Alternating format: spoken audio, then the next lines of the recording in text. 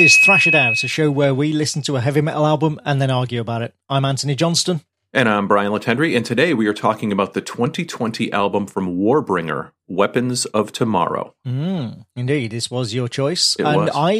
I saw you, didn't I see you elsewhere sort of say that this was a contender for Album of the Year? It was a contender for Album of the Year, and I think I ended last year with Havoc as my Album of the Year, but in going in really deep diving on this album, like this album, it could have been a 1 in 1A sort of situation, right. I think. Was that the Havoc album that we did? It was the Havoc album that we did, yeah. And I'd spent so much time with it that I think this album, not that it got short shrift, but it just I didn't spend as much time with it. And I knew already I really liked the album, but that's why. And so, selfishly, a lot of times for this show, if there's an album that like I really want to spend time with because I know that I already really like it, having it be the focus of an episode is like another excuse to be like, okay, now I'm really diving in. Yeah, well, why not? Hey, it's our show. Do what we want.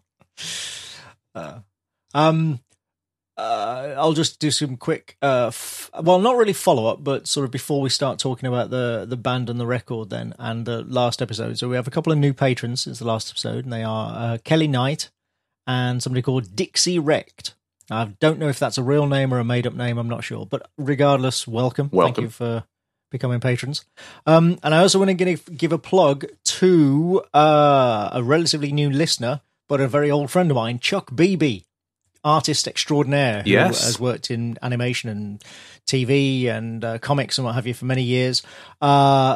He's an Eisner Award-winning artist. I mean, proper, seriously talented artist is Chuck, and a lovely man. But he is also a huge metal fan. I remember the San Diego Comic-Con where he and I first met. Somebody had said to him that I was a heavy metal fan. And the minute we met, he went, "Oh, so you're the metal guy," and then immediately started like hammering me about his favorite black metal bands and stuff. And I'm like, "Whoa, dude." That is awesome. Like, think you're a bit more intense than me about this stuff. He's really into his metal, and he has just made, as you do, a solo black metal album based or inspired by, I should say, the video game Hollow Knight. Yep. And the band and album are both called Nosk of the Void, he's called himself. And you can see it, hear it, I should say, at noskofthevoid.com, where you can get it from Bandcamp and I think maybe even stream it. It's pretty good. It's pretty good. I had no idea that Chuck was a musician or indeed a vocalist.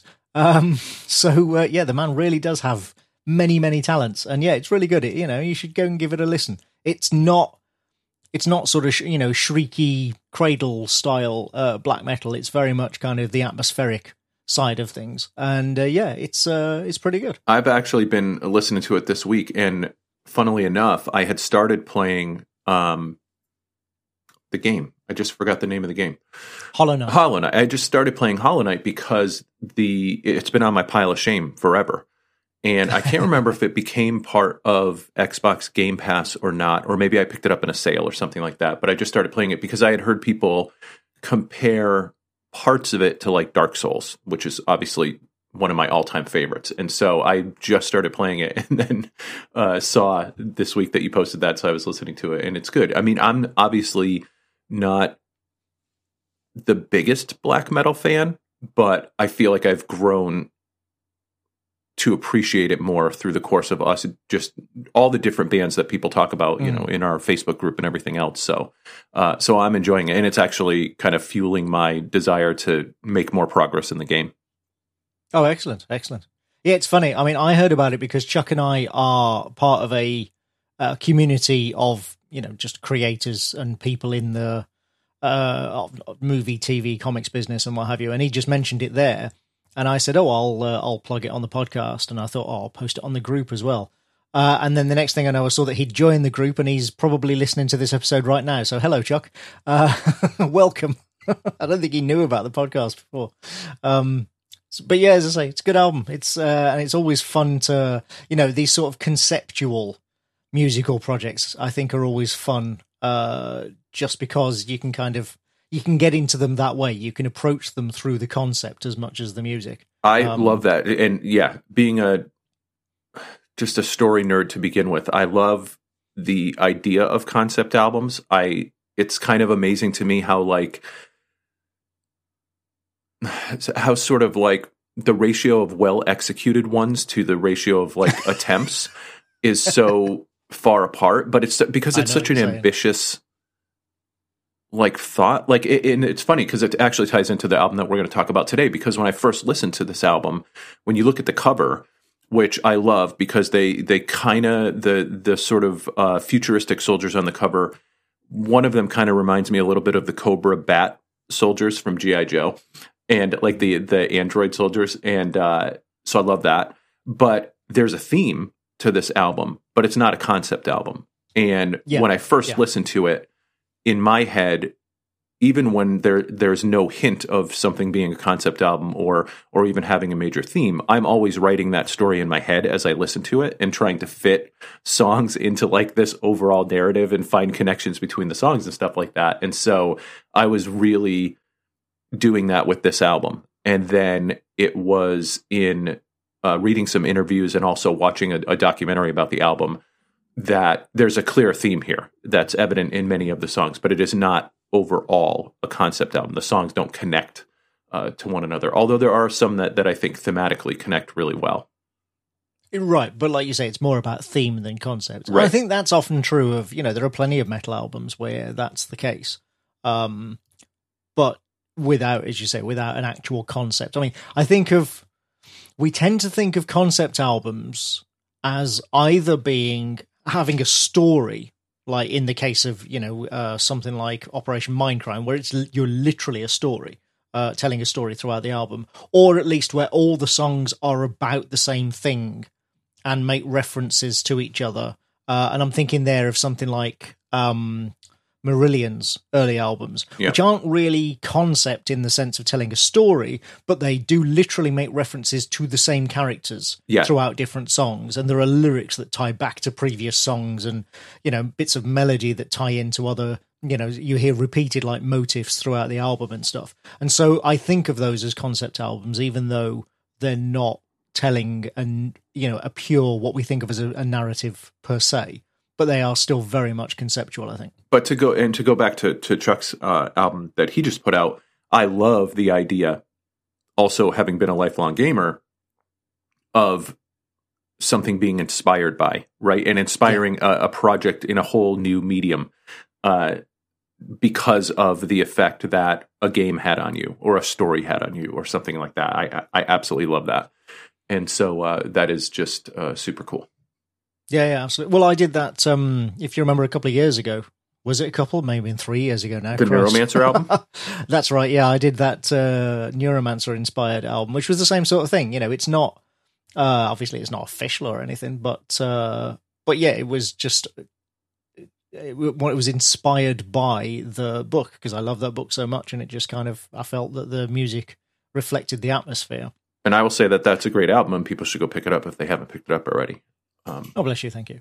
I haven't actually played Hollow Knight, so I don't know if this album of Chuck's is telling the same story as the game, or if it is more that kind of just inspired by the atmosphere and the mood of the game.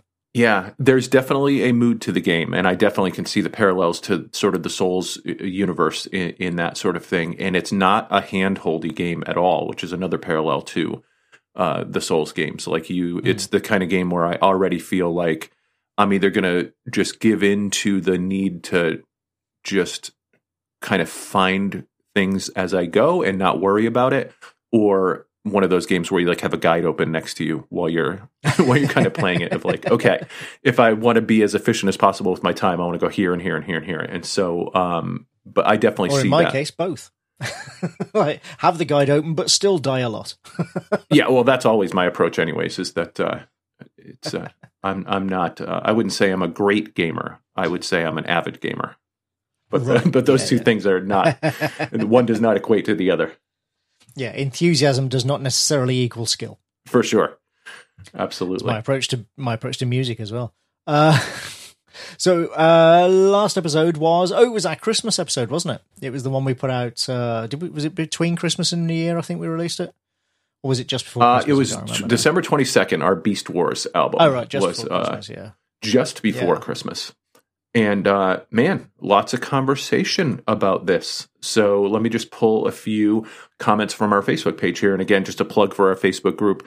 If you have Facebook and you listen to the show, go check out the Facebook group. Awesome conversations, people constantly sharing new music, and then obviously a lot of feedback about specific episodes of the show. So Simon said, I've been enjoying this album every day since it was picked from the draw. I can't wait to hear what you both think about this one. Let's see. Brian Bibb, this was kind of funny.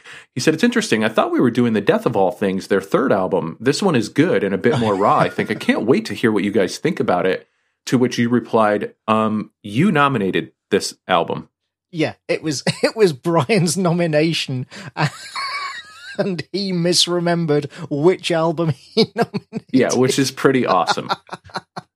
I could totally see myself doing that with a Megadeth album. Like, oh, it's interesting that you chose this one, but I also really like this one. I would have recommended this one, but no, you didn't. You literally didn't. Right. This is literally the one that you asked for.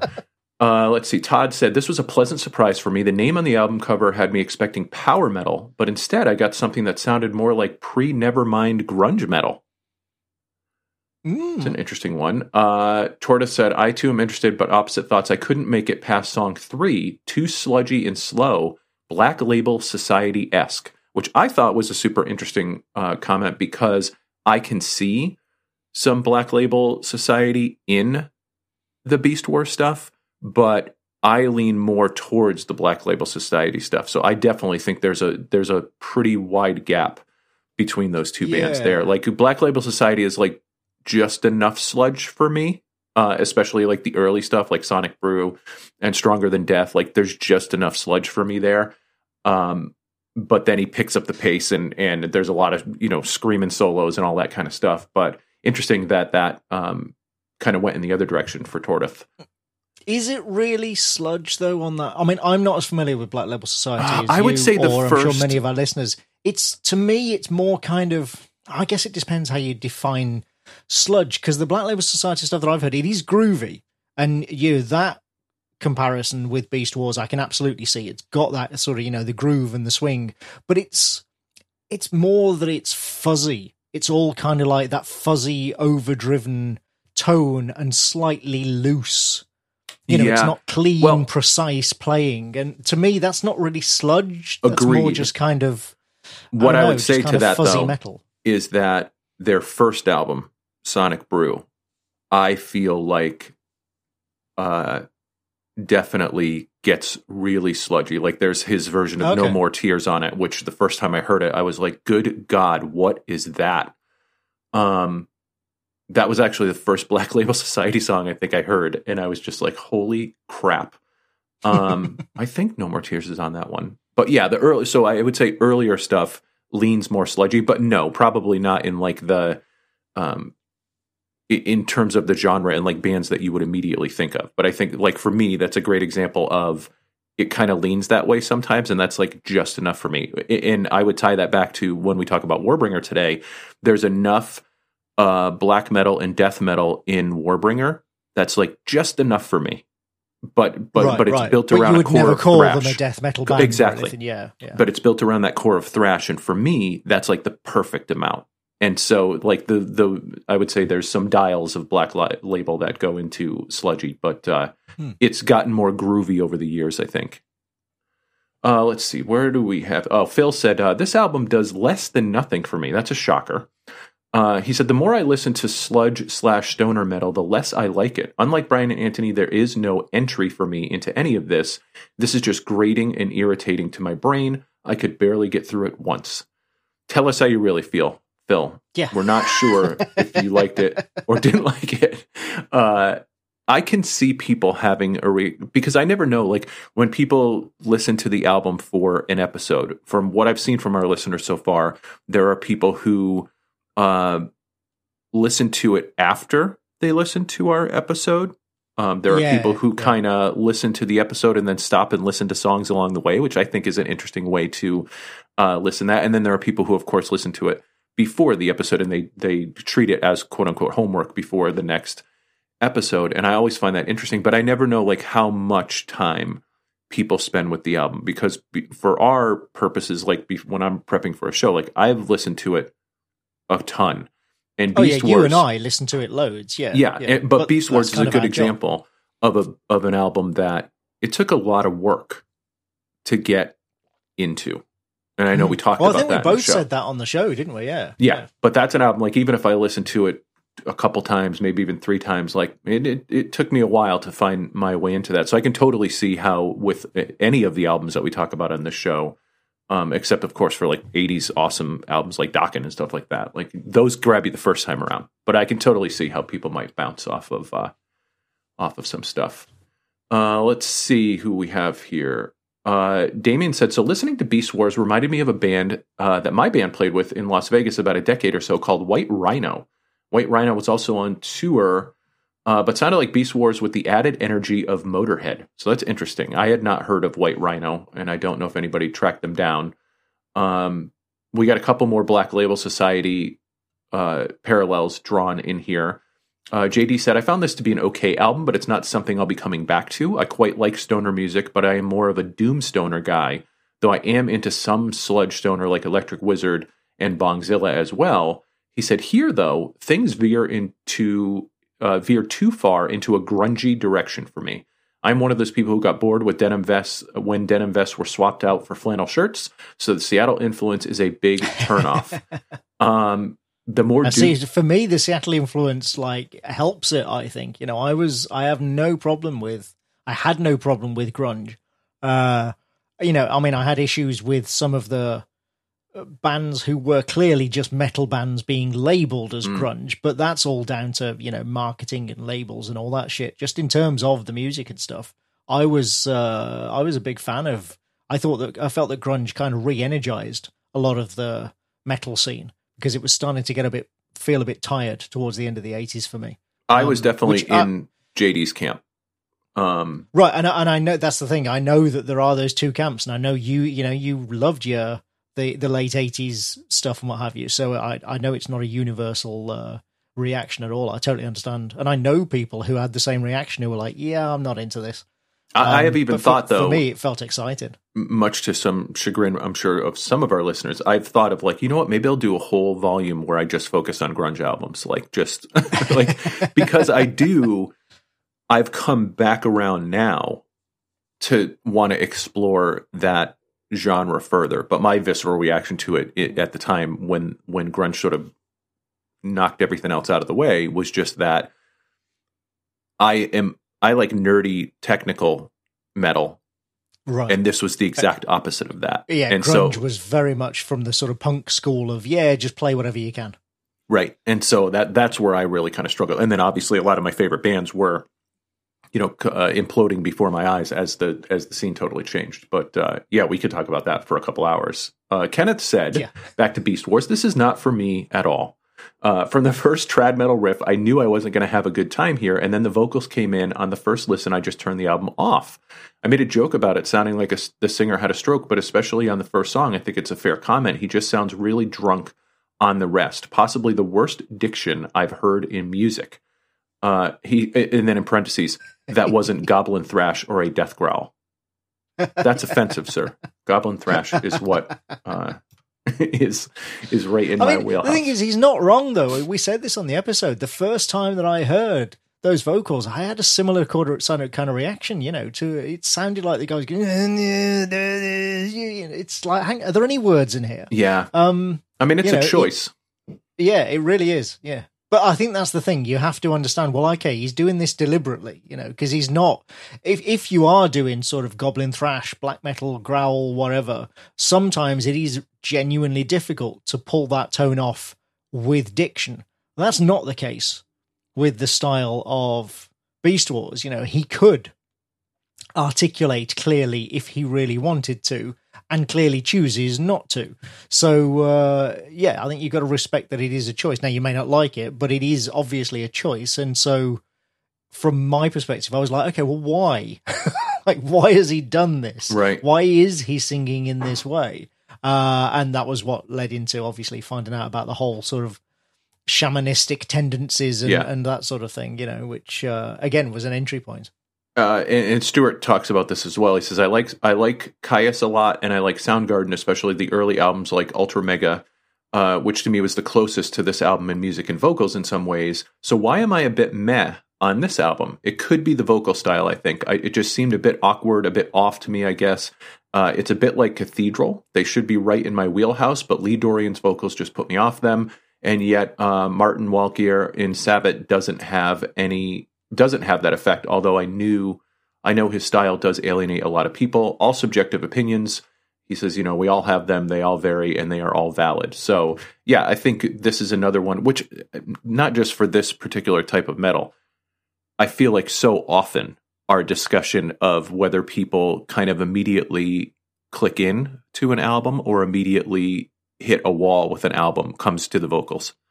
That's so often where things come down to, is like the vocal style, love the music, hate the vocals, love the vocals, hate the music. It always seems to come down to that. And the funny thing is that I think I replied as well, it's saying to that comment, like that I actually feel the same way about Lee Dorian and Martin Walkyier. Cathedral's music is great. Dorian's vocals, I live with them because I like the music, but they're not great. They don't sort of, he can't quite pull off what he's trying to do, whereas Walkyier can. I think that's one of the reasons why I am more favourable towards him, as we did when we did the Skyclad album, Walkyer's range is limited. There's no question about that. But he doesn't try to stray outside it. He just sticks to what he knows he can do really, really well. And so I think that's one of the reasons why it works better than when Dorian came away from the death growl and started trying to do sort of something closer to a Sabbath-style vocals, and he just couldn't pull it off. We'll wrap up with Andrew's comment, and he had a long comment here, so you can go and sort of read the whole thing. But he said, he starts with so much to say, I may have to split this up a little. But he said, I'm really glad you guys persevered with this album. It certainly does reward it. As Anthony says, there is a lot more going on than is initially apparent, and repeat listenings reveal lots of little flourishes. I also find that the structure of the songs becomes more engaging. That repeating lyric is played with as songs progress. Hyde sings lines differently. The music changes. I like so many of the songs don't finish anything like where they started. And he said, as for Hyde's vocal style, I love it. Over the course of their albums, he actually shows quite a lot of versatility from a totally clean sung track. Check out Call of Time on the album Blood Becomes Fire. He said, and then there's a cracked fragility to it that just drips raw emotion. I'm a fan of broken voices. He said, I'm a massive Tom Waits fan, or unusual vocal styles. So where he goes with his singing is right up my street. So interesting contrast there as far as like where the vocals hit for him. And that album made for a lot of great discussion. And I'm glad we did it. That Tom Waits comparison is a really good one, actually. Yeah, for sure. And that's it for our comments on that one. But jump in there. If you're catching up on episodes, jump in and let us know what you think about that album. Yeah. And the URL for the group is facebook.com/groups/thrash it out. Nice and easy. I just remembered, actually, there was one other thing that I wanted to mention before we get into the main episode today, and that was for Christmas, I was given a copy of the book Overkill, The Untold Story of Motorhead, written by Joel McIver, one of the guys who does the Dead Rock Stars podcast with Mick Wall, and a long-time music journalist. And bass player, I believe. And it's pretty good. It's one of those. It reminded me actually of Rex Brown's book. Now, Rex Brown's book is an autobio, what's that called? 100% proof, absolute truth, or something like that. And that's an autobio. That's one of those books where he's clearly just done loads of interviews with a ghostwriter who has then written them out as if Rex was writing the book. Whereas the Motorhead book is compiled from obviously like historical research, but then also loads and loads of interviews that Lemmy and the band did over the years, both with McIver and with other journalists. And it's more of a sort of compilation of those things going chronologically through the band over the years. But the reason that it felt a bit similar was that there was nothing in it that I think would persuade somebody who wasn't already a fan of the band that this was an interesting thing to read about. But if you are a fan of the band, it's really, really interesting, and there's a lot of stuff in there that you may not have heard before, and that may be sort of new insights for you. So, yeah, I wouldn't necessarily suggest that it's a great music book that even if you don't like Motorhead, you should go out and read. But if you do like Motorhead, or if you're interested in, how they came to be and Lemmy as a character, then I would definitely recommend it. It was written while he was still alive. It was written in 2010, I think. So all of the core band members at that time were still alive. And of course, now they're all dead. From the original days, early days of Motorhead, I mean. Which makes, that can be a bit jarring at times, because obviously he's talking about things in the present tense. But still, yeah, I really enjoyed it. I only finished it like a week or so ago. And, yeah, definitely worth a read if you're a fan. I will definitely want to check it out. And I do want to check out Rex Brown's book, too. I haven't read that one yet either. But yeah, that's quite old now. I mean, Vinny was still alive when that was written, because they weren't talking. Right. It was, I thought I saw something recently about him saying that he wasn't thrilled with some of the stuff that made it into that book. I can believe that, because honestly, there are parts of that book where I'm like, there are parts of that book where he's clearly trying to be diplomatic, where he is obviously sort of not being quite as forthright as he probably could be about certain situations and, sort of events within the band. But there were also moments where he is quite, happy to slag off certain other members of the band, including Vinny in places. And it's clear that him and Vinny got along, but that he was also really disappointed with some of the things that Vinny had done post Pantera's breakup. And I wonder if maybe now he regrets having those on the record, obviously now that Vinny's dead. But, if they're true, they're true. Yeah, it's always interesting too, though, like especially for bands where like at some point, like they get back together or the person comes back in the band or something, because from a journalistic standpoint, like every music news outlet wants to dig into the rift, right? Yeah. What broke the band apart and I see that. And this is, if you've got your bingo card, this is your second Megadeth reference for this episode so far, but damned if a week doesn't go by where I don't see a story about someone asking Dave Ellefson about when he left the band and the lawsuit that he had against Dave Mustaine. Literally every week. I can't read an article. To talk about, yeah. It's unbelievable, dude. Like I can't. And even in his book, Ellefson he's been super diplomatic about that the whole time. Probably partially because like Mustaine is easy enough to set off, where I feel like that could go in the wrong direction, like, again, quickly, even though they're back together in the band. But it's like, man, that's got to be brutal. Like, the band wants to move forward, and people just want to pick at that scab, like, every single interview, every single time. And it's just wild to me. It's like, let people move forward, for crying out loud. Yeah. Yeah, and this happens in all genres as well. I mentioned Marillion earlier. For years, Marillion kept being asked in interviews if they would ever reunite with Fish. Like even when it got to the point that the replacement singer had been in the band longer than Fish ever had, twice as long as Fish ever had.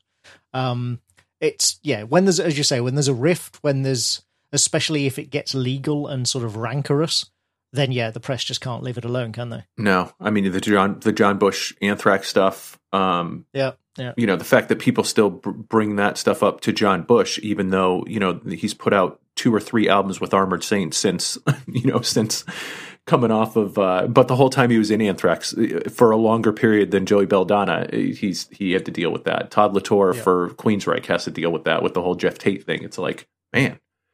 Well, and Motorhead, I mean, that's actually touched on in that book that, like Mikkey Dee had, by 2010, he had already been the longest serving drummer in Motorhead by quite some margin. He had been the drummer for longer than anybody else had ever been the drummer.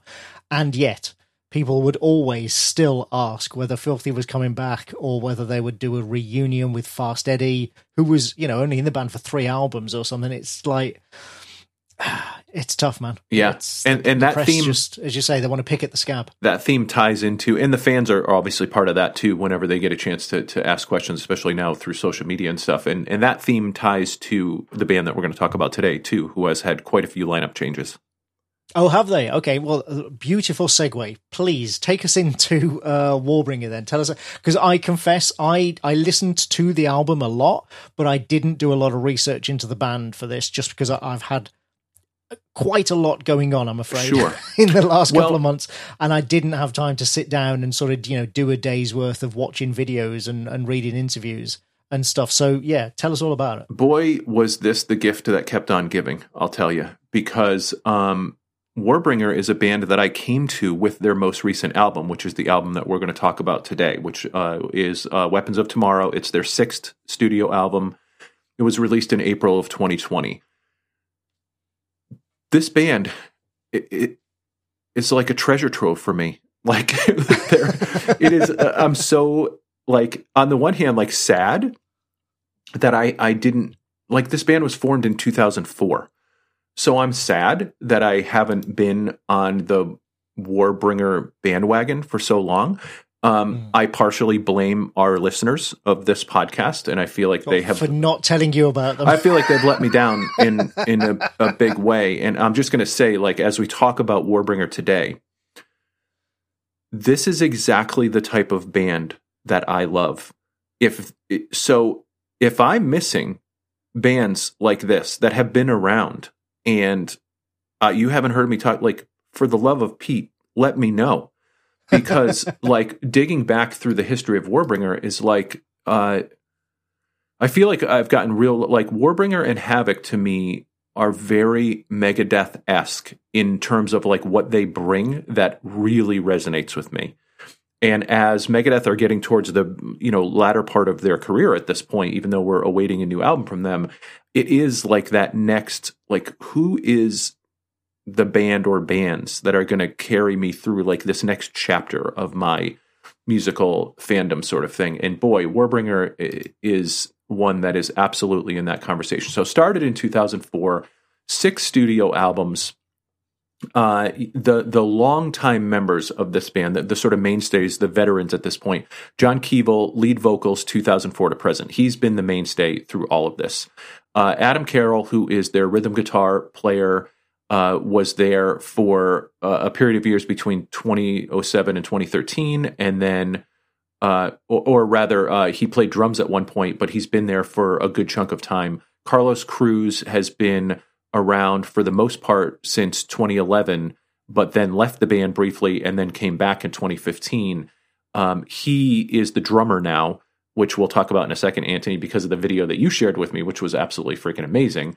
But he's also a big part of their songwriting unit. And then the lead guitar player, Chase Becker, has been around since 2016. Chase Bryant, who plays bass, has been around since 2018. So I believe this was his first album that he played on. But they've had a lot of lineup changes over the years. The turning point for the band lineup-wise seems like it was in 2014 when John Lowe, who was their lead guitar player, who had been there since the beginning, left the band.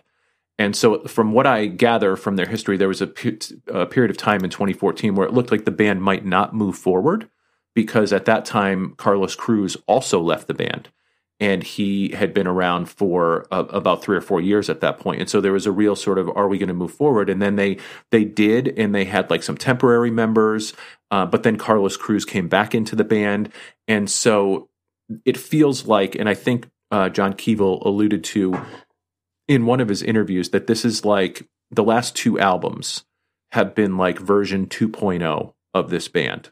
Like that it's starting to sort of come together, and this is sort of where they're going. And but they've had a lot of members over the past several years. But they've put out 6 studio albums, and I've seen their name a billion times. Like I've seen them on bills, I've seen them, their names at festivals and stuff. Never seen them live, which I'm really looking forward to seeing them live when the world opens back up at some point.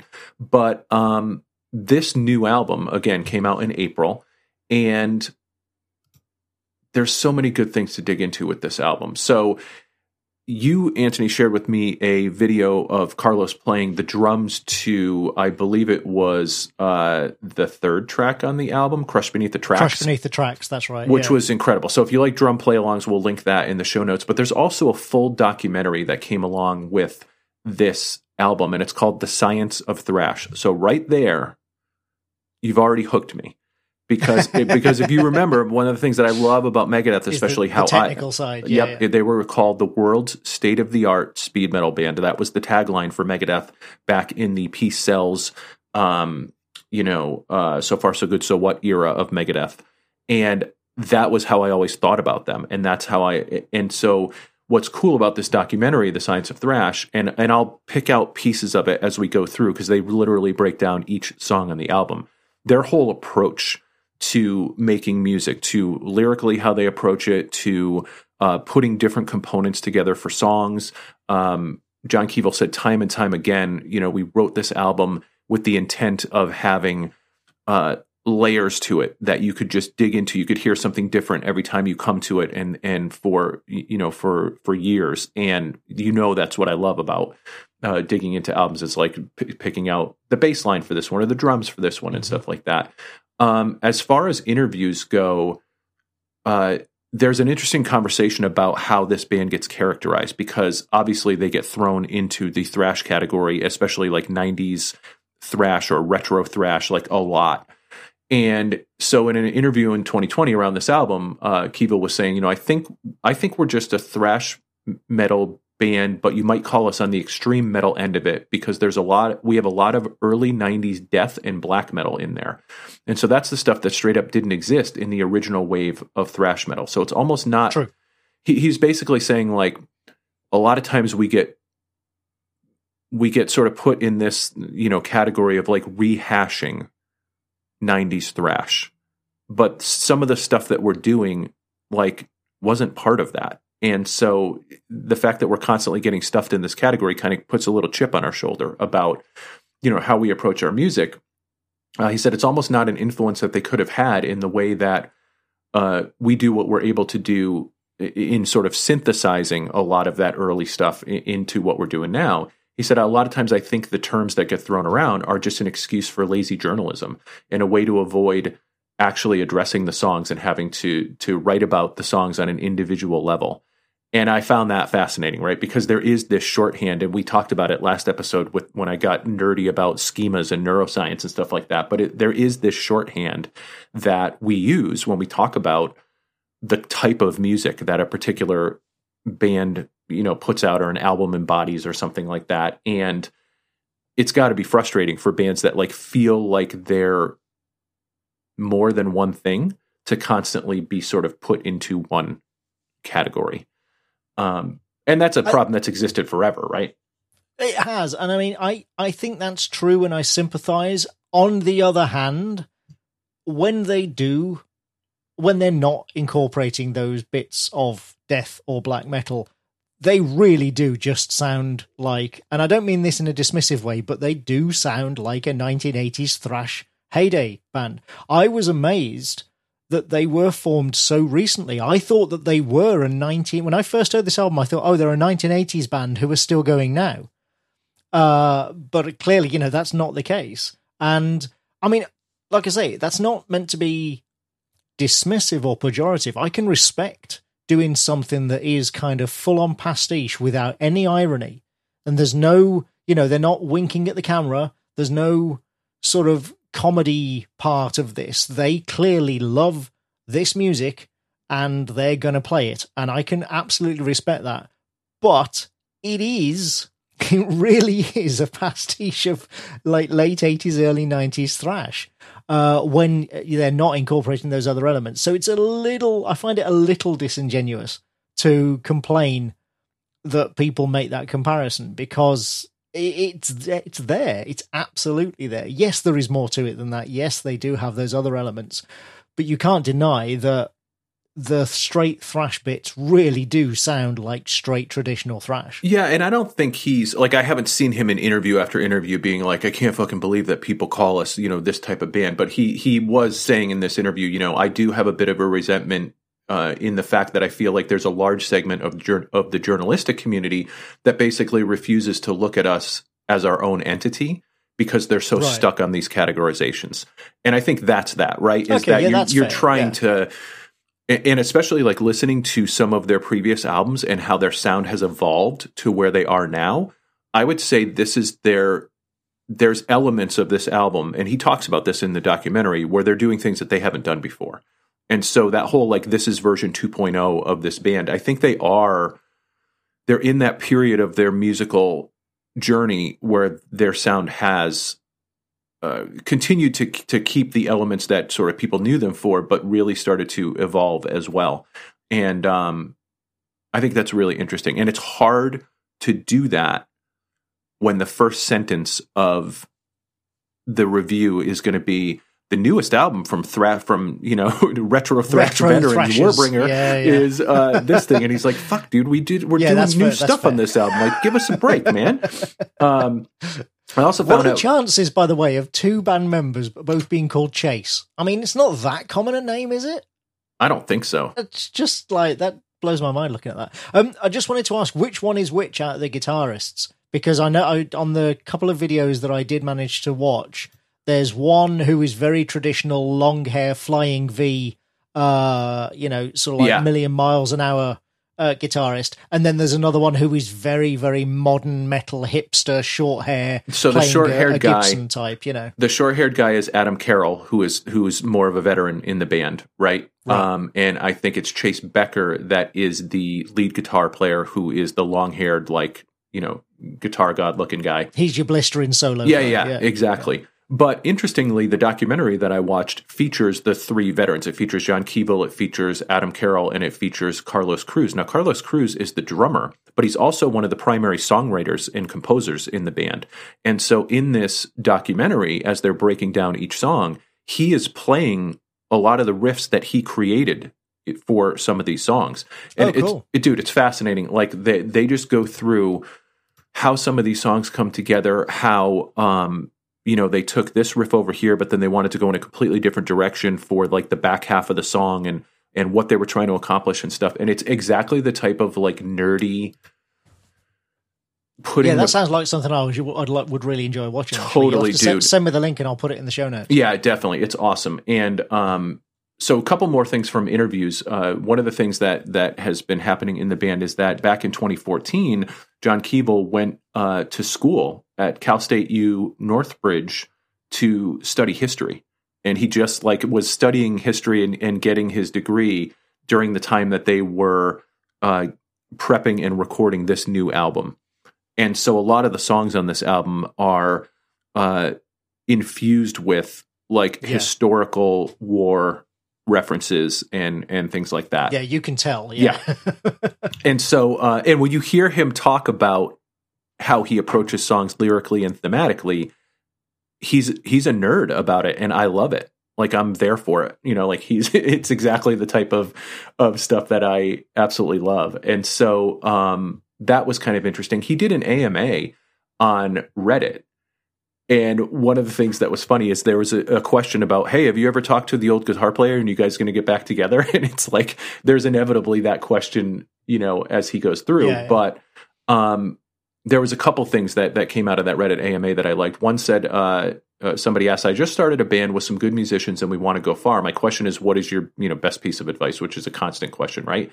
And his response was, work really hard. Don't tolerate people who aren't as serious as you are. Form a culture and ethos in your own band where everybody is dependable, believes in the mission, and has in the musical vision, and is able to collaborate rather than fight over it.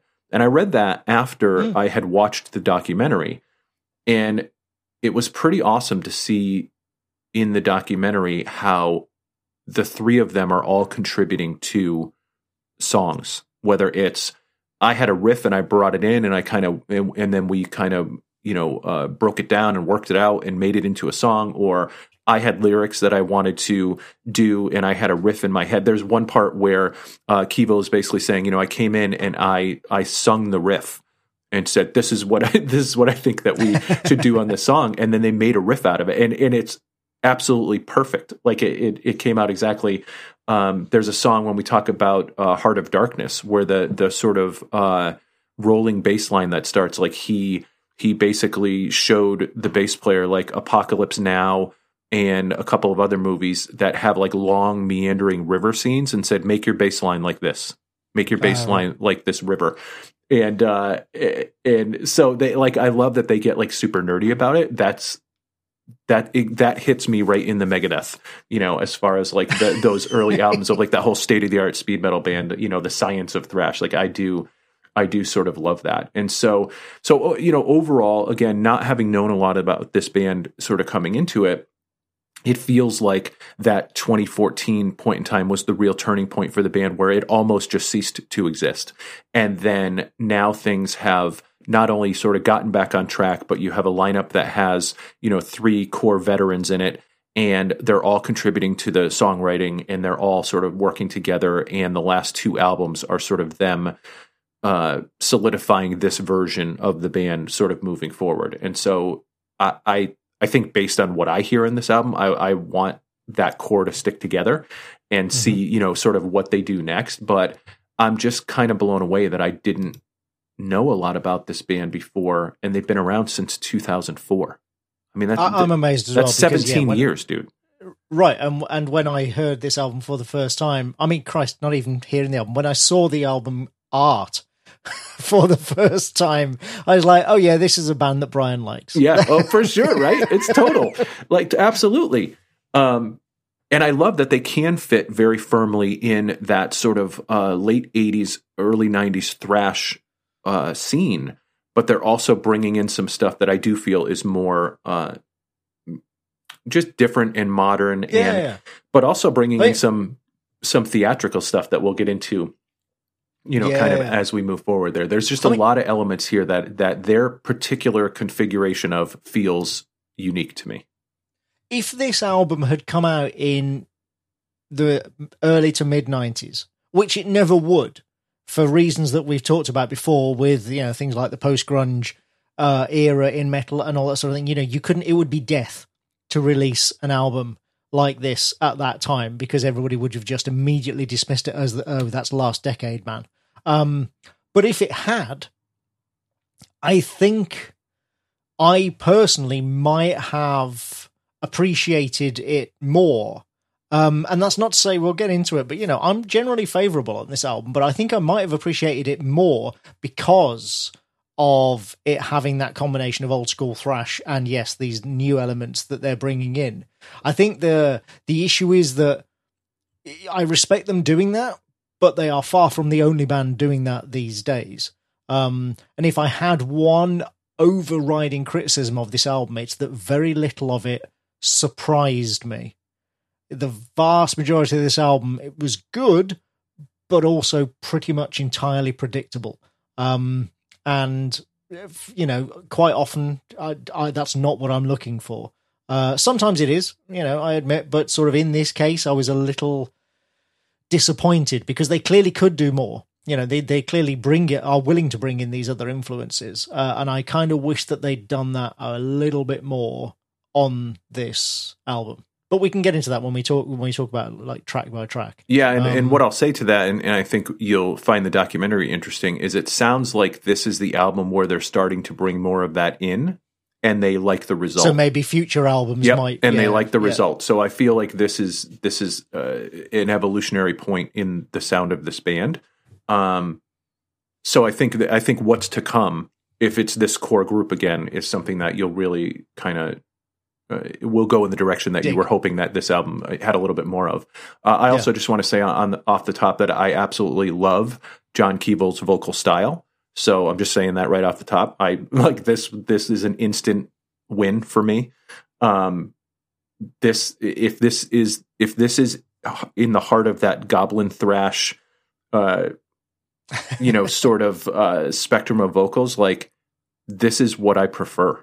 And this album just solidified it for me. It's like he's got just enough of the like low growls when he wants to do that, but the sort of screamy thrash metal vocals thing, that's me, man. I freaking love it. I absolutely love it. So I wouldn't put this in goblin thrash, actually. This, again, his vocal style is one of the things that to me helps make it sound like very traditional thrash, because it feels, I mean, he's probably technically better than many of the early thrash vocalists. Yeah, agreed.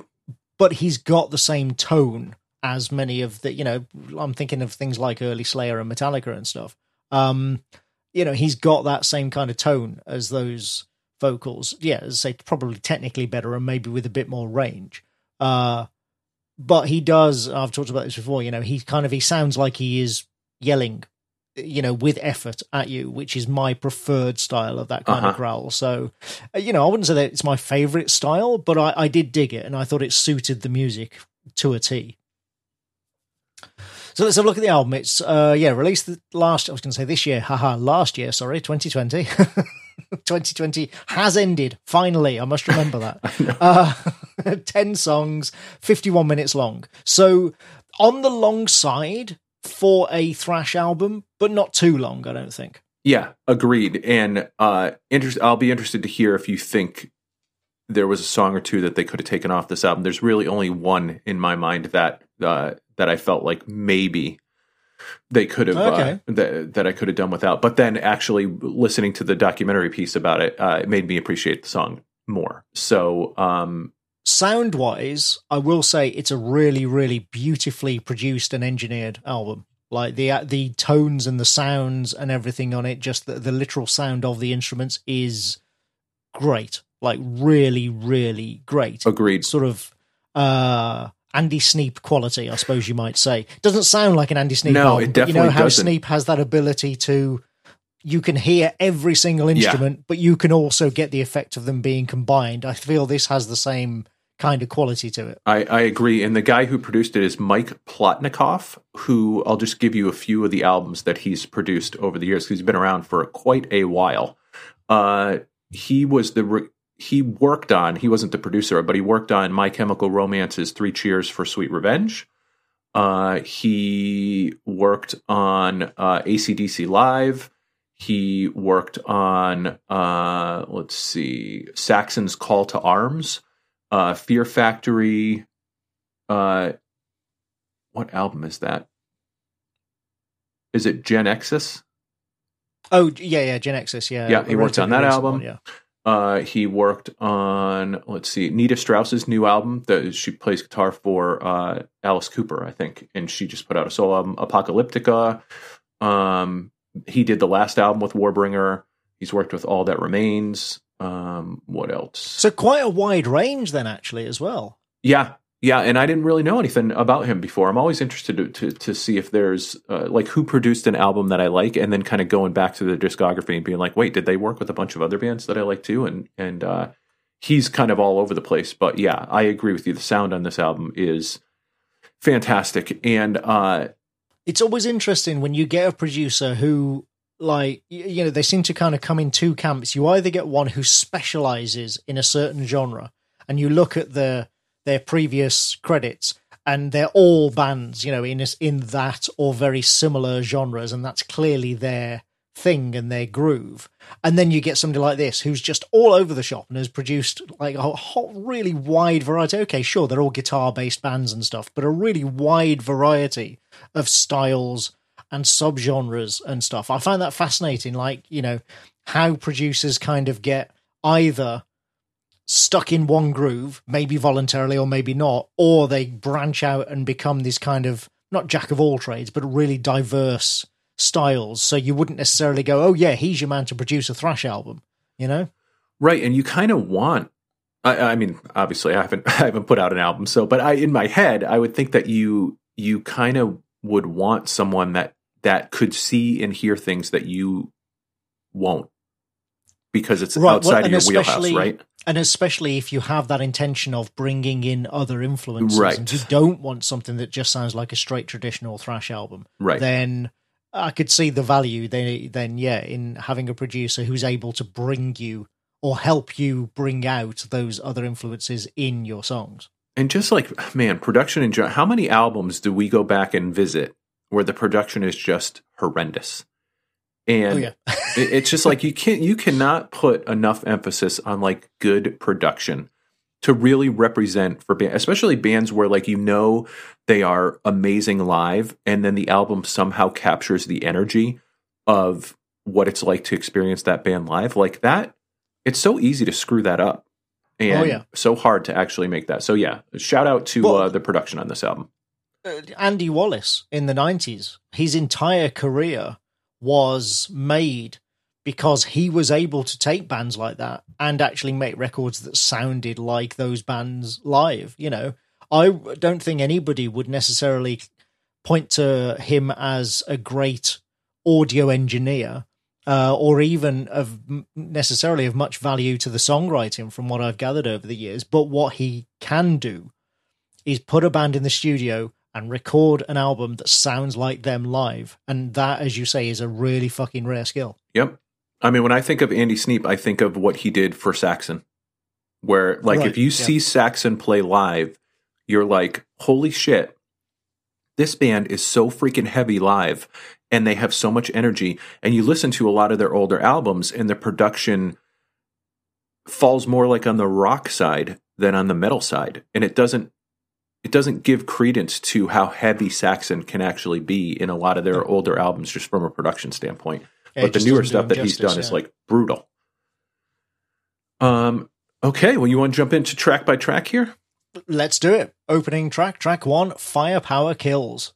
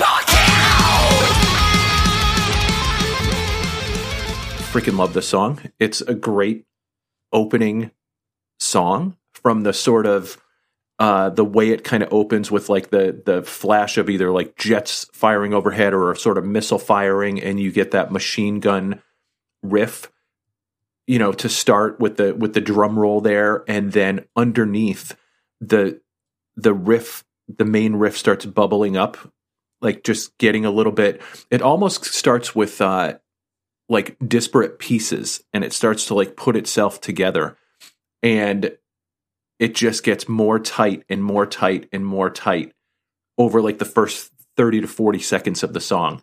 I just freaking love that. I love the way this song comes in. I mean, it's very thrash, isn't it? I mean, that's one of the that is, you know, again, talking about the influences, that opening a track like that, especially as the first track on the album, is very thrash. And as you say, it sounds like disparate parts that kind of start to gel and come together, you know, and then you get that moment where the riff stops and you get the dual guitar melodic flourish. Dude. That is straight out of the 80s. That's to me, that feels very Testament, the way this song kind of comes together. Because that and then it you know, just sort of like whacks into the main riff, and it is it's a standard sort of whack you around the head intro opening track, isn't it? Yes, but also like there's a level of complexity in that riff, and the way that I also love the way that they play it out different ways, and they sort of play with the main riff, and they do that in a lot of the songs where it's like not exactly the same every time. I freaking love that. There's an element of like, to go back to what you were saying about Black Label Society, there's this kind of like tightness and looseness that they play with a lot in this band, where it feels like in some ways almost improvisational, but also there is clearly a blueprint, you know, behind it. And I just like how they they do. It gives it kind of this feel of like they're to me almost like a live feel, right? Where they're kind of playing around with things a little bit, and they're that main riff is just so freaking good. And the way that Keeble talked about this in the documentary was, we wanted to take the main riff and have it tech up and evolve over the course of the song, because this song is about how modern firepower has just the amount of casualty that it can now cause. Like, and he's talking even historically about like when introducing like these giant machine guns into war and how that changed everything, right? And just the amount of destruction that those kind of things can cause. And so the idea was to have the riff almost become more technical as it went along, to sort of mirror this idea of weapon technology, continuing to evolve over time, sort of thing. Yeah, I can see that. And I think really, I don't really see the looseness, or don't hear the looseness that you're talking about. Like, I can hear the technical aspects and the tightness. I don't really hear any loose playing in this, not even deliberately loose in this particular track. I wouldn't say it sounds live to me just because of that extreme tightness of playing. There's not a single beat or note wrong. Everything, and when I say wrong, you know what I mean. It's totally precisely. It kind of, some drummers, get criticized for sounding like machines, and that's kind of what the guitars on this particular track especially sound like to me. It almost sounds as if the guitars are being played mechanically because they're so precise, and that's again not necessarily a bad thing. Sure. For a track like this, you probably want that, but I'm not hearing that sort of live feel that you are. I may not even be articulating it right. It may just be their style of playing, or their pick style or something like that. You know what I mean? Where it feels like there's a stylistic element there. Fair enough. That sort of ebbs and flows over the course of the song. I will say that the lyric, "Yes, we aspire to a higher rate of fire," is fucking great. Oh, it's so good, dude. That made me laugh in a good way. Like, when I was like, my hat is off to you for that line. I like one of the lyrics. He says, "If you thought we knew by now how this is all a waste, in a government lab, the best, the brightest are locked in an arms race." And so just this idea of like the arms race has just moved to the laboratory now, right? In determining like different ways to escalate. It hasn't ended either. Right, and that it never will. It never will. Yeah. And that is something that is a theme that gets repeated over, just the fact that there's this, there's no dignity in. Well, you talked about the themes of the album. Battle. That is absolutely one of them. Yeah, it's right there in the title, "The Weapons of Tomorrow." But it's absolutely a theme that runs through the whole album. Yeah, and obviously culminates in the final track, which we'll talk about when we get to it. So let's talk about how this song ends. So this song has 3 sections, right? It's got the main song, it's got the halftime middle 8, and then it's got the coda, which is pretty thrashy. That is kind of, we're used to that from traditional thrash bands. But it occurred to me as I was listening to this, because they do this several times, and I was thinking, you don't like it when Typo Negative does that, but I'm sure you do like it here. That is a great point. And here's the difference for me here. And it's funny because in the documentary, they'll talk about how like sometimes it's a part of an old song that they brought in, or a riff that they didn't know what to do with. And they started out with something thinking that it was the sort of main verse riff, but they made it the intro and the outro riff or something like that. And so it's kind of interesting to hear how they put that together. The thing that bothers me about Typo Negative, or even like some choices by bands who are just kind of experimenting with it, the one that comes to mind, for me, that took me right out of the song was off of Metallica's new album, Halo on Fire. I feel like for the first 2/3 of that song, it's one of the greatest Metallica songs ever written. And then it goes in a direction that just completely ruins the song for me. And I almost I'm almost compelled to just listen to the first 2/3 of that song because that part is so good. But the thing about Typo Negative is I feel like some of the choices that they make, they're so far away from where the song started that I can't bridge the gap. And what I feel like, at least for me, to my ears, that this band does is there is a boundary that they're playing within, that they don't stray too far from what the overall sort of rhythmic theme of the song was, so that when they throw in a new riff or something, like I always feel like there's enough of a connection to, and maybe not every time, but I feel like they keep the train on the tracks for me. Yeah, that's fair. Okay, I'd agree with that. Yeah, I mean that's part of what I said at the start is one of my criticisms of the album in a way, but I can see the difference and why you would, like prefer one over the other. It just made me laugh when I was making my notes and then thought, hang on a minute, this is exactly what Brian said he doesn't like. Yeah, totally. Here, I love it, and I especially love it in this first song because I feel like the finality of how this one ends, in a searing flash of light, ending, the future looks so bright. I mean, what a freaking great thing. I love a lot of Keel's lyrics, and I love them both because he's trying to bring in a lot of themes, like in a serious way, but I also love them because there's a little bit of King Diamond in this dude, and I like it. And he is a good lyricist. Yeah. I will give him absolute props for that. These are some really, really good, because we have done some albums where the lyrics are a bit fucking dodgy. Sure. And these are not. These are good lyrics. And he wants to, a lot of times, like even just within the song, like not worrying about connecting it to the larger theme, like he wants to tell a story in almost every song. And so I like that he's approaching it from that way, and but also just his lyrical ability. Yeah, some of the rhymes and the rhythms that he chooses, some of the metaphors, and the literal quality of the writing of his lyrics is really good, I feel. Oh yeah, he gets nerdy about it. And when you see him like get in the studio like talking about like his approach to some of these lyrics, it's fun to watch because you could tell he gets super nerdy about it. Well, and speaking of that, let's jump into song number 2. All right, so that's The Black Hand Reaches Out.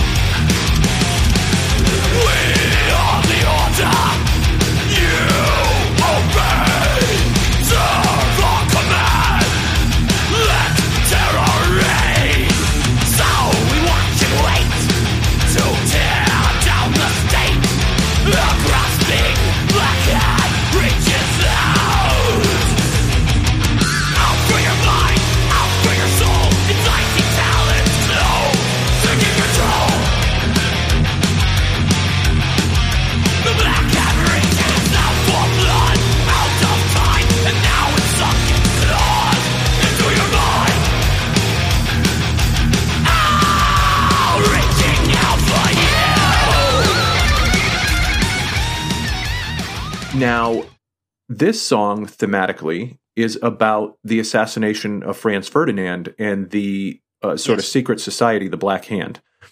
And so clearly you've got the historical elements there that he's pulling on that he really finds interesting and bringing them in. It has the sort of, it's loosely tied to the theme of the overall album, right? Because now we're talking about, secret assassinations and stuff like that.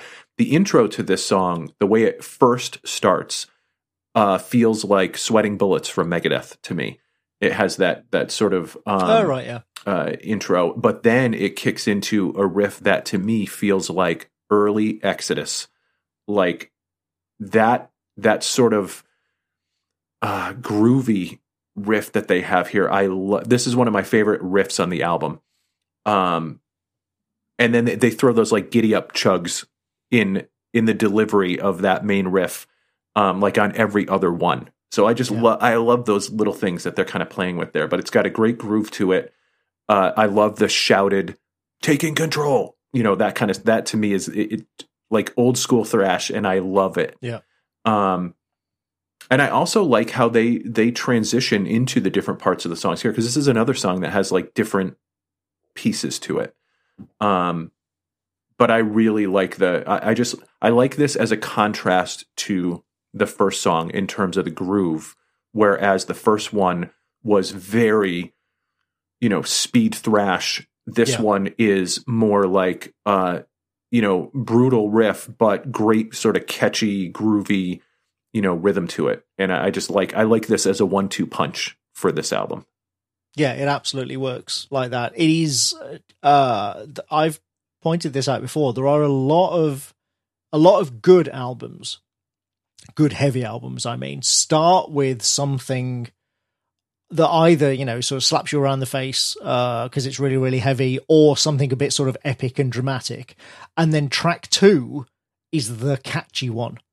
There's loads of albums like that where track 1 isn't necessarily the track that you'd play to somebody if you wanted to kind of make them a convert. That's track 2. That's where you get into the groove and you get a catchy song. And this one absolutely delivers on that. This is one of my favorite tracks on the album. Not just the riff, like the entire track, I think is really, really good. Catchy, groovy. It's got a good chorus. I like the vocal structure within the chorus, the shouted refrain that you mentioned, but also how the second section comes in halfway through the line before, when he's going like the black hand reaches out and then, you know, in with the beat. Love that. So yeah, really good song for this. I also like that, you know, between this first song and the second song, you're really kind of starting to see what a great drummer Carlos Cruz is. Yes. And, you know, in these first, and we'll talk about the third song in a second, but what those first 3 songs play to different fields. And you really start to see a lot of what he's doing. All. Yeah. His cymbal work is freaking fantastic, dude. You can see that on that video, that I'll just post, so good. Before we get on to the drum shot, and let's talk about the solos, because I was surprised how much I liked some of the solos on this album. I was expecting that it would just be 100% fret wanking throughout the whole thing. And there is some of that, no question. There is, you know, plenty of fret wanking going on. But even those have a clear structure and some melody to them. And some of the solos are downright tuneful and bluesy. Agreed. And that seems to be, having watched 1 or 2 videos of them playing, like music videos and stuff, it seems to be that, which one was it again? Chase Becker, the long-haired guy, he is the blistering, you know, he's your guy to go to for that. And then Adam Carroll, the short-haired guy with the Gibson, he's playing your more sort of bluesy, tuneful solos. I mean, they clearly both can play like monsters, but, you know, it seems that that's their individual styles. And yeah, I was surprised at how much I liked some of the solos, including, I mention it here because I think the solos on this track are really, really good. They're really good. The first like mini solo is freaking tonally perfect for the groove and the tone of the song. Like I love the way that it fits in. I also love how this band is constantly like escalating the rhythm underneath the solo so that you can listen to this, like it makes the solo more interesting because they're not just repeating the same thing over and over under the solo. The rhythm under the solo is changing. In a lot of cases, it's getting faster and it's escalating, or it's a riff that's as the solo builds. Yeah, and the riff is played slightly differently each time and stuff like that. And so like that together really makes the solos sing in a lot of ways, where I think a lot of bands are just, they have a rhythm that goes under the solo and they just repeat. And so, and that's how you wind up with boring solos. Exactly. Where, you know, to me, this is basic songwriting, and I'm amazed that so many bands don't do it. But you're right, because I hadn't even thought about that in relation to this band, but you're absolutely right that too many bands don't do it. And maybe that is why, to me, these sound like better solos, because it's just more what I expect from somebody who, you know, sits down and takes care to write a song. Yeah, well, it's almost like, I feel with a lot of bands, like when the solo comes on, it's when everybody else takes a break. And what I like about this, you know, but it puts so much pressure then on the soloist to really not fall into what you despise, which is just the kind of noodling in those situations. But I love when a band is like, no, well, but how does this serve the song, and how is the rhythm serving the song at this point in time? And let's play with that too. And like, as the rhythm guitarist, it gives you something to do too, so that you're not just sort of playing the same thing over and over again while the other one steps into the limelight. So yeah, I do like that. And I think the solos in the song are freaking great. I also like how both of the first two songs end really abruptly on vocal shouts. That's I've said before, I'm a sucker for that, and I do like it here as well. Track 3 then is Crushed Beneath the Tracks.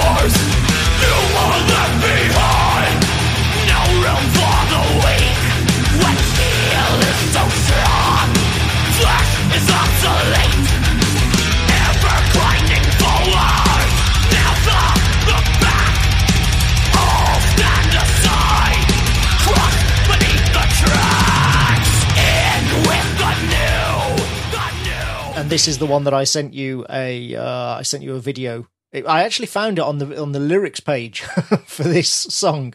From the lyrics page, there is a link to this video on YouTube of Carlos doing a playthrough of this track, and it is great. As you say, you can see that his cymbal work is absolutely excellent, like second to none. Superb stuff. I think what I also loved about watching that video is you can tell how much he likes playing the song.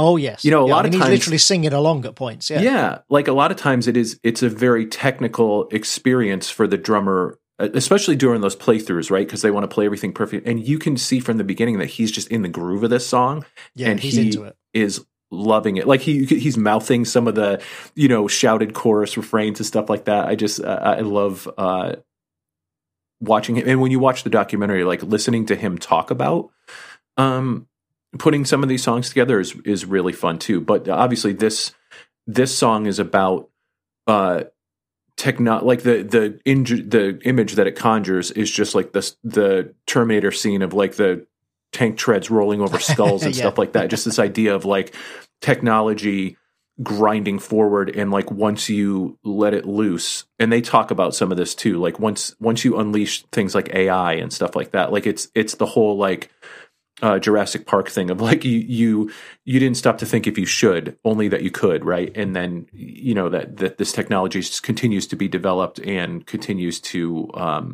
sort of crush everything in its wake, and that feel of the riff is very much this sort of grinding. Oh yeah, it's a really nice chugging riff that evokes the title, doesn't it? Yeah. I like kind of the Cemetery Gates ending of the song, where you get sort of the wailing guitars as this sort of machine is sort of just plodding off into the distance. You hear those sort of wailing guitars. I love that. I thought that was really. I hadn't thought about the Cemetery Gates comparison, but you're absolutely, now that you've said it, it's exactly that, isn't it? Yeah, which is also which I like. It is good.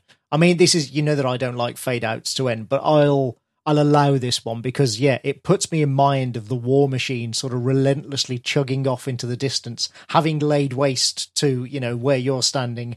Now it just carries on with its reign of destruction off somewhere else. So I think it really works for this track. Yeah, and his final crush is like key rush. Like the way he says crush at the end, he just like really sort of dives into that. But I do like, this is a good example, right? Because as you said, like you're not a big fan of the fade out ending of songs, but if lyrically and thematically it fits, fits, right? Which again, that is the job of the songwriters to create a reason for why that might fade like that, right? And in this case, it feels like it fits, and so it's not as disappointing as songs that just like don't know how to end. This song is purposefully meant not to end because it is about the evolution that just keeps on going and destroying everything. Yeah, I mean the lyrics. When I read the lyrics, I was like, "Is this a Fear Factory album?" It's got It does have that sort of, as you say, Terminator-esque, almost sci-fi feel to it. But they are, again, good lyrics. And this is another one where I really like the solos. I actually kind of wish the second solo in this finishes before his vocals kick in for that final repeated chorus. And I kind of wish it didn't. It was like, I wish that the solo had carried on under his vocals. I think that would have really added to this song. So it's a fine song. It's it's not one of my favorites on the album, but yeah, this is a fine song, and the lyrics and music are a really, really good fit. There is a song, which is there's something to be said for that. There's a song on here where the solo does continue under his lyrics, and I made a note of it, so I'll see it whenever it comes up in it. But it reminded me of that's how Suicidal Tendencies and Rocky used to play, where he would just keep playing under Mike Muir's vocals there, and especially like long notes and stuff like that I think really serve that well. Well, and Paradise Lost do it. Their entire style is that Greg just keeps playing. He's just constantly playing, solo bits throughout the entire song. So yeah, it can be really effective when used well. So I'd say I wish they'd done it here, but it's still a good song. It's a fine song. And then track 4, the first big proggy number, it's Defiance of Fate.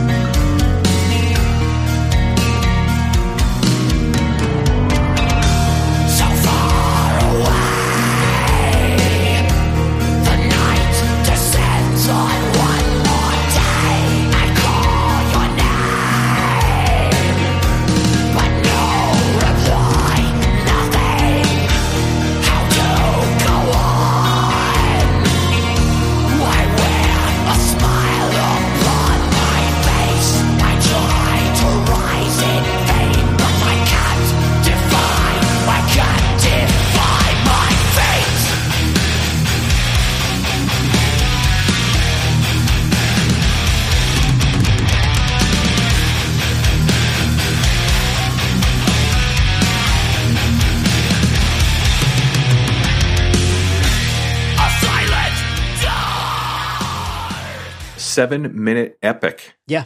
Great melody. And this was a song in the documentary where they talked about how this was kind of something they hadn't done before. This sort of really? soft intro.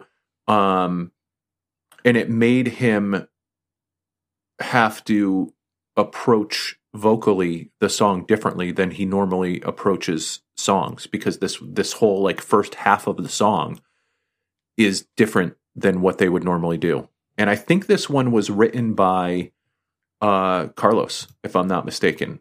And he kind of came with this idea. And so this was a challenge for John Keeble to think about okay, well, how am I going to approach this song now to kind of fit what he's trying to do?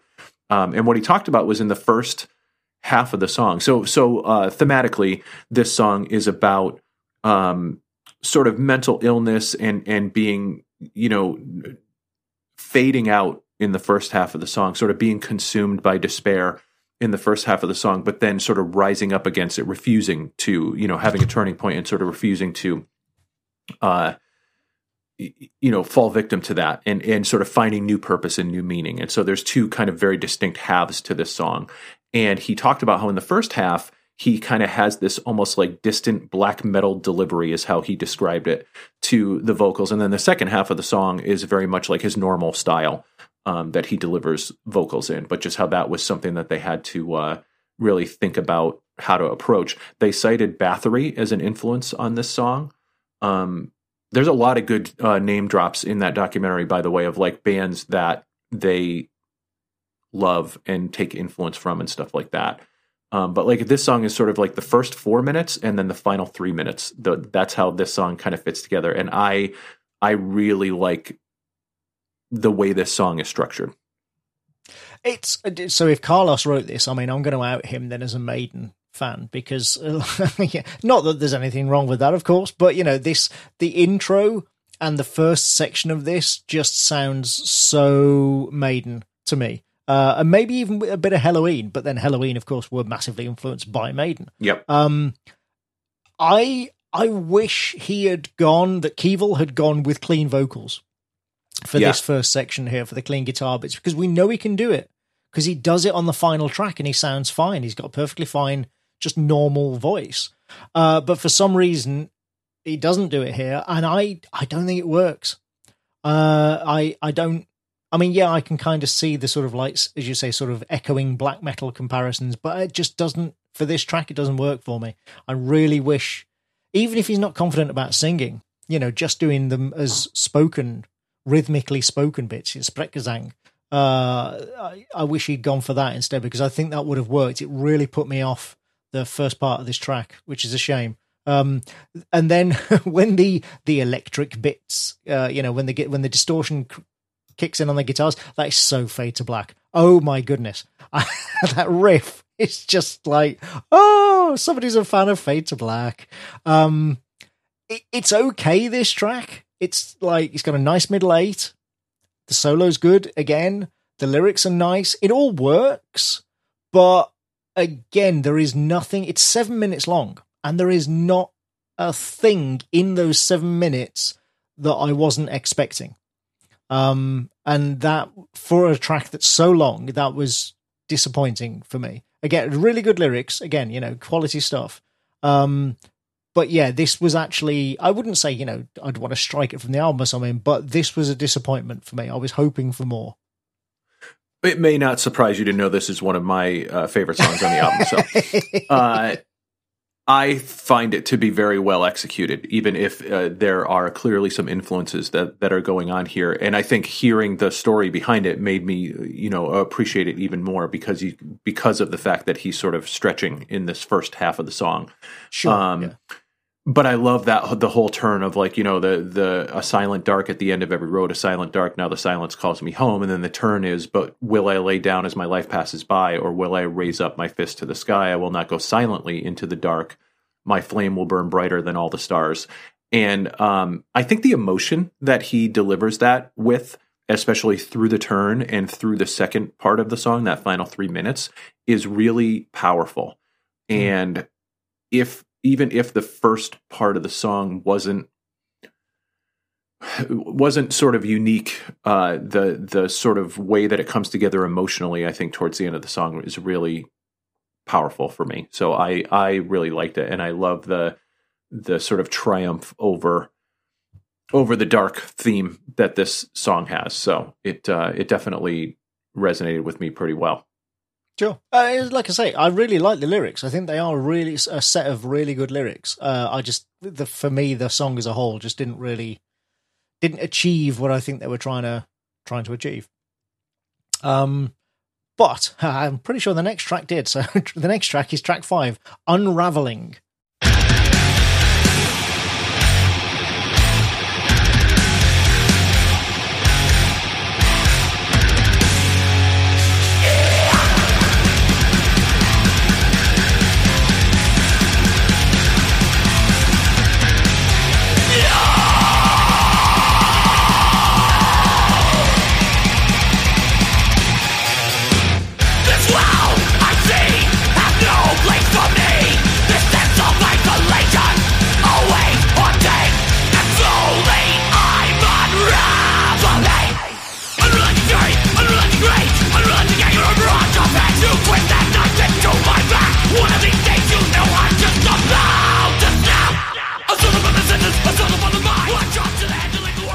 Which, from a thematic standpoint, is the exact opposite of the song that we just heard. Where musically, it's pretty much the exact opposite as well. Totally, yeah. And he mentioned that both of those things. One, that if you were worried on the previous song that these guys have gone soft, or they're this is the direction that they're going in, coming back with this song, which is very aggressive, brutal song right afterwards, kind of resets in terms of like, nope, we're all still here. All the stuff that you like is still here.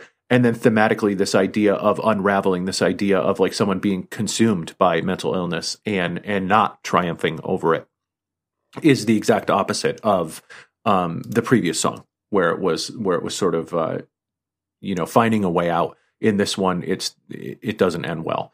And so, not to mention, like, the vocal style in this one is very super fast vocals, super fast riff, and there's a part about 2 minutes into the song where that riff, such a sinister riff, and the bass is kind of snapping, and he's got like this layered scream underneath it that is really, it kind of starts, and then the next part starts, and the next part starts, and the next part starts. It's really, really good. Done to great effect, I think. So, as in terms of where this is placed on the album, I think this is a great follow-up to song 4.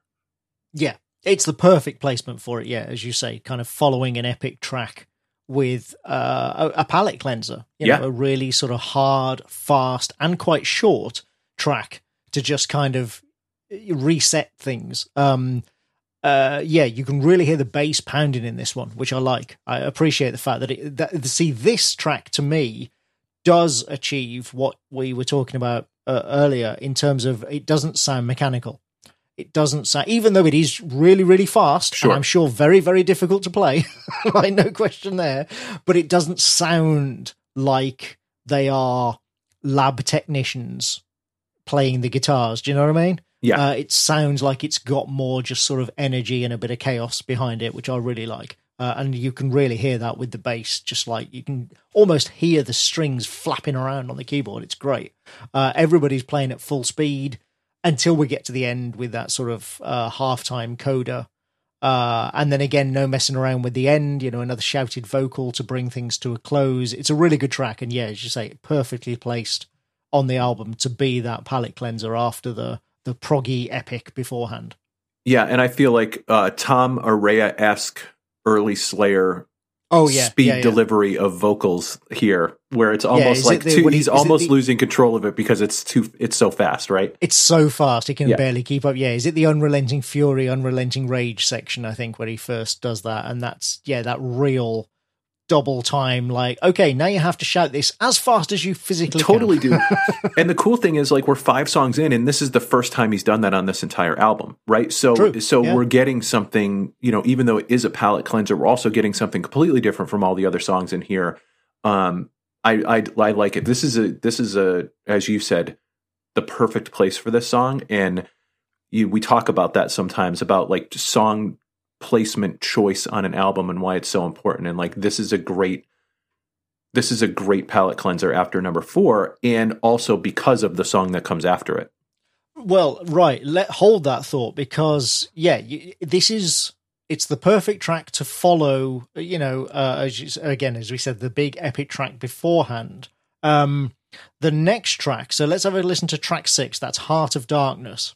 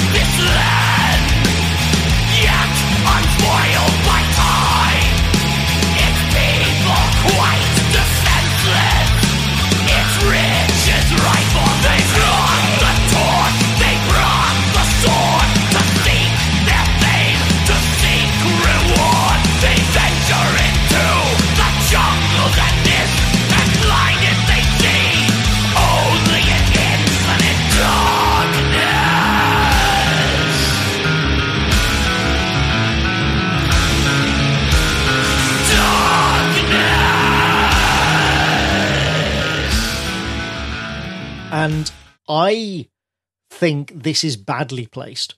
I think the placement of this song is kind of the big misstep of this album as a whole, because it's another epic. It's another 7 minutes, and there is only one short track between it and the previous epic, and I think that's a mistake. I reckon they should have swapped this with track 7, the track afterwards, Power Unsurpassed, so that you got 2 palate cleanser tracks, for want of a better word, in between the 2 big epics, you know? And part of the reason why that makes me sad is because I love this track. This is one of my favorites on the album. This is way better than Defiance of Fate for me.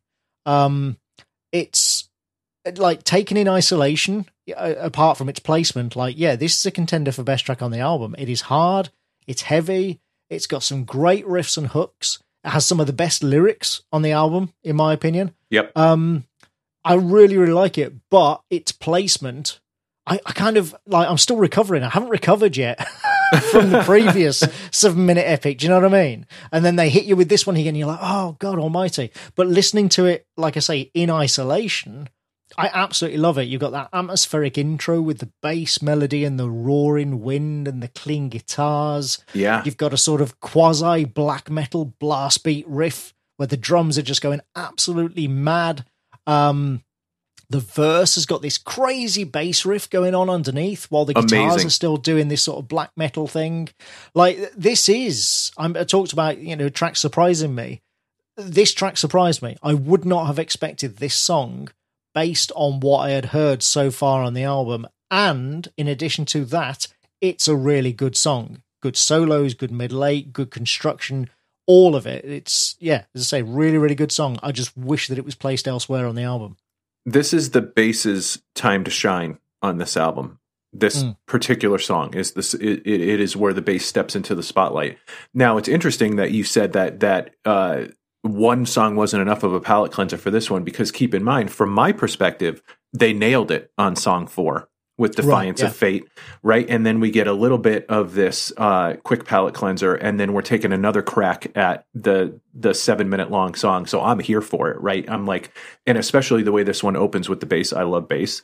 It feels very different to me than the previous one, than Defiance of Fate. And it is, yeah. It's a very different approach, yeah. So just the way we're starting, but in the documentary, what they talk about is that because this song is based on the novel, then the idea was that this opening bass line was supposed to kind of feel like the twisting and turning trip down the river. Yeah. And so Keevault showed to the bass player Apocalypse Now and some other movies, and said, like, make your bass line feel like the river, sort of thing. And I think you get that. You sort of get this very foreboding journey that is starting, and into the unknown sort of thing is this feel that you get at the beginning of the song, which I think is really, really interesting. As you said, the bass under the main verse is just absolutely freaking awesome. The lyrics are super dark. When he talks about peering into the darkness, means to face the horror, and he says the horror. I love the way he delivers the horror. Then of course things pick up. There's a very proggy element to the song, but also like death metal and thrash metal. Like, it's got a great sort of mix of ingredients there, and I really like it. But I totally see your point about, like, if Defiance of Fate didn't do something for you, then maybe having 2 songs in between. But then again, you've got 3 7-minute songs on this album, and so there's that consideration too, right? But I think with your suggestion, it still would have been all 3 of them spaced out well enough so that it would have felt one like of them you is got the a breather. final track, which I feel like you always get a pass, like, on the final. If your final track, if you want to make that 7, 10, 15 minutes long, that's kind of it lives separate to the rest of the album just because it's the final track. So I mean, you're right, it is the third 7-minute song, but I feel like you just kind of get away with it because it's the final song. Yeah, as I say, I think this is such a better track than Defiance of Fate. Obviously the literary references and all that help, and yes, his Marlon Brando impression going, the horror. It was very good, which again goes back to this idea of the theatrical element of this band that I really appreciate, and there's a bit of King Diamond and Merciful Fate, in in some of what is happening here, and I do dig that, because there's the sort of emphasis on story, but also the theatrics that I wouldn't expect from an album in the thrash category like that. You know what I mean? Like, that's Sure, not yeah. that's a nice little element that I really appreciate. Well, and you want to talk about sort of deliberate song construction and, sort of being careful about how they build the songs. You've got that quasi black metal bit at the start of the track, which is just instrumental. But then that same bit is used at the end, and that's what the final set of lyrics go over. The ending vocals go over that exact same Right. black metal riff. And it even sort of, there are two parts to that section. You've got the first section where the guitars are just going full on with the rhythm, and then the second part where the guitars are playing a slight melody ringing out over the same basic chord structure. And even that repeats again at the end. And that's a really nice touch, because what you have then is an elliptical song structure, but without complete repetition, because the vocals are done in a very different rhythm and tempo to the rest of the track. So it sounds different, but it also sounds the same. And that, again, that's clever songwriting, because it makes it feel like you're coming home at the end of the song, which is always a good feeling, but without being repetitive. It's really nice. Yep. So let's move on then to track 7, Power Unsurpassed.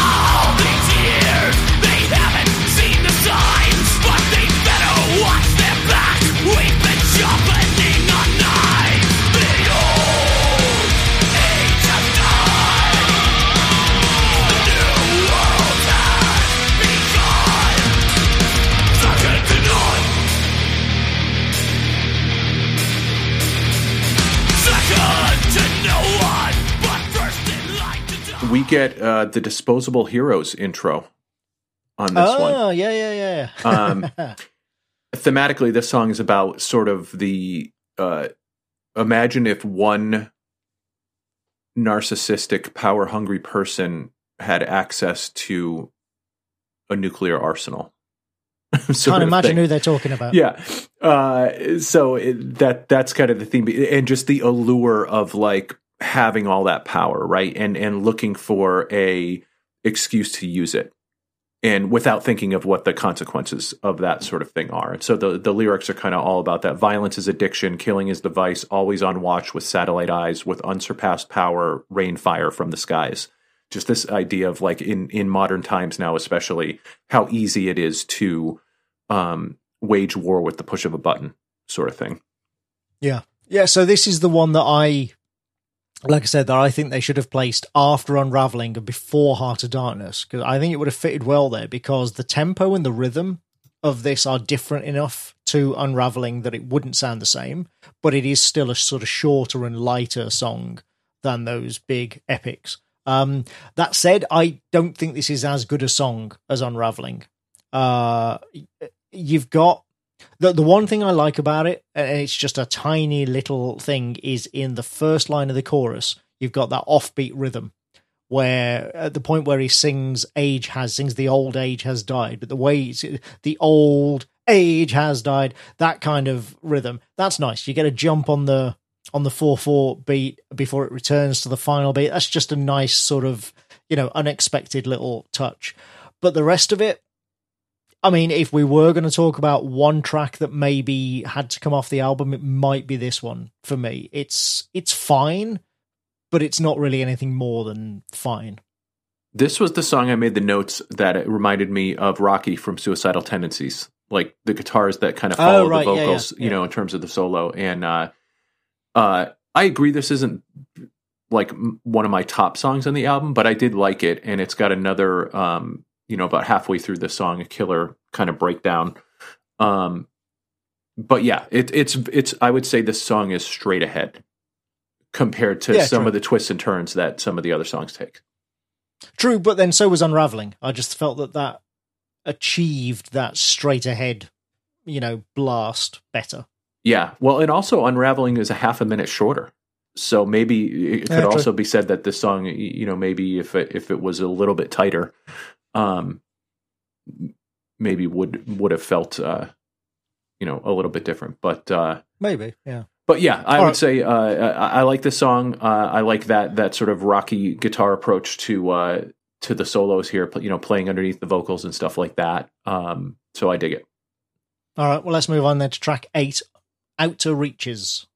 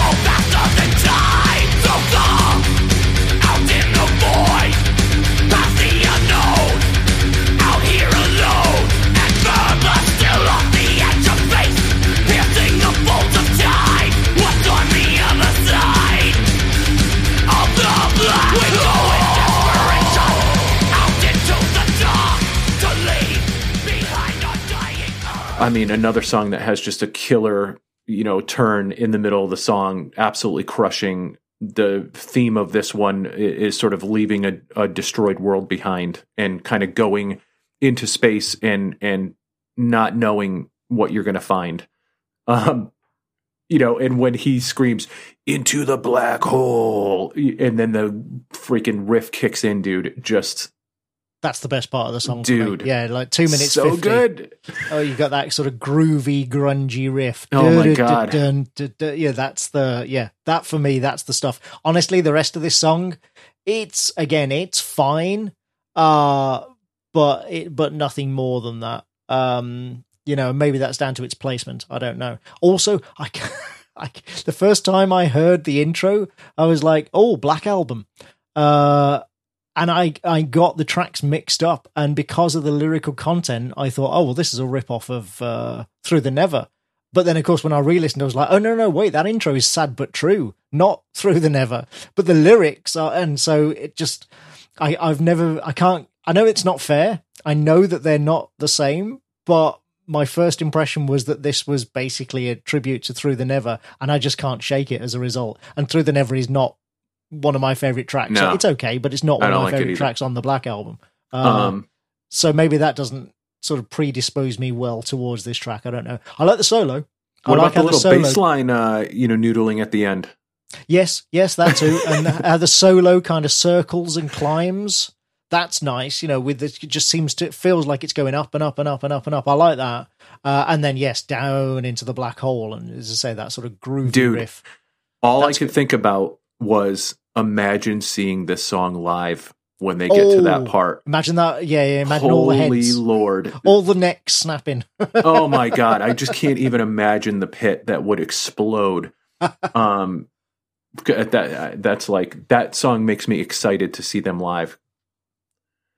Yeah, good stuff. And it fits like thematically, right? Because we've already talked in several songs throughout this album about like destroying the world with technology. So it would make sense at some point you got to figure out how to get out of here, and who knows what you're going to find when you get out there. Yeah, although I did have to laugh at the line, "Science brought us ruin, science brought us death, and now our starship brings rebirth." Like, well, how do you think you built the starship, dude? Well, and I almost see this as him speaking from the standpoint of like the people on the ship in thinking that, and then what they find is death. Like, so it's almost like, we've ruined the world, and we jump on our starship and we escape, and now we go through the black hole, and now, no, it's not going to end well for any of us, sort of thing. So that's just where I felt like it was going of like, there is no escape. There is no escape from the consequences of what you've done. All right, track 9 then. Notre Dame, King of Fools.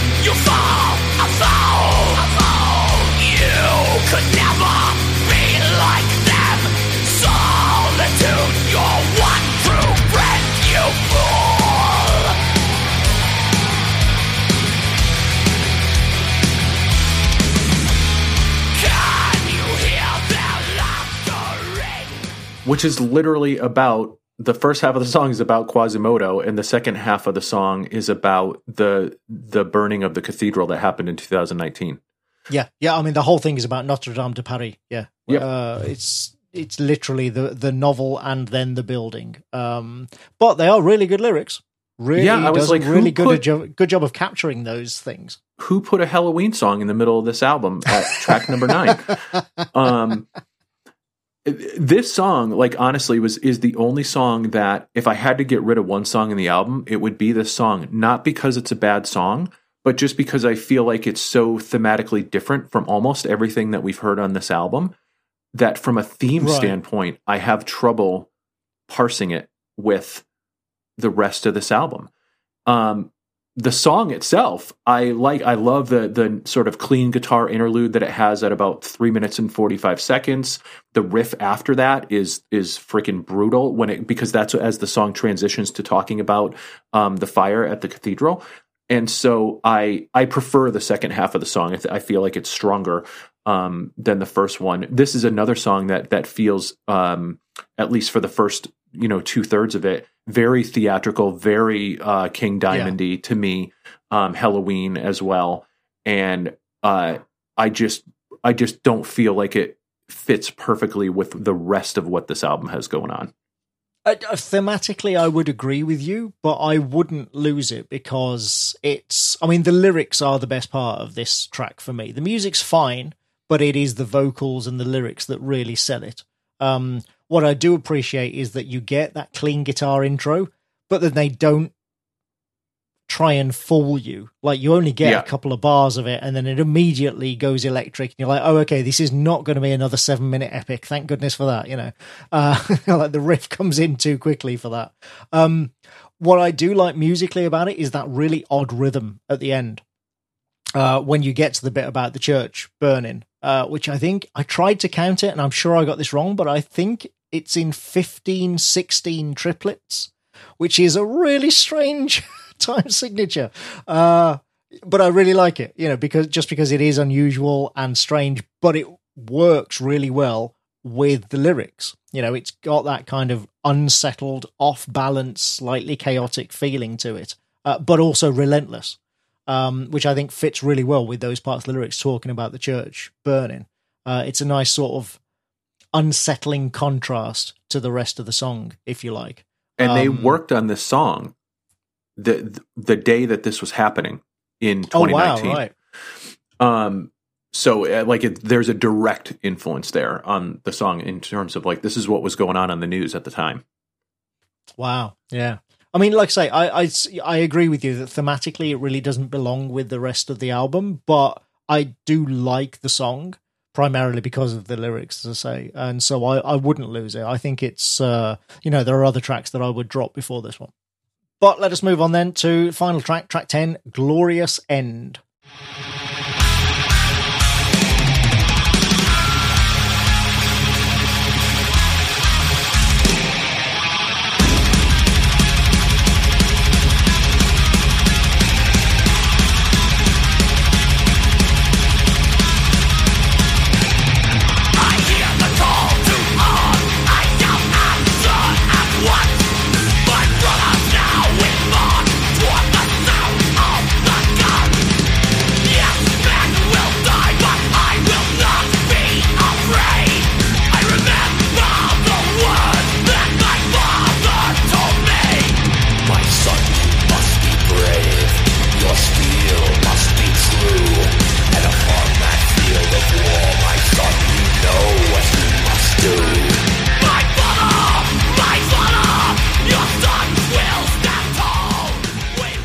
Has there ever been a more perfectly named closing song? I mean, it's such a cliche to end an album like this, especially an album like this, with an "Oh, oh, woe, isn't war terrible" song.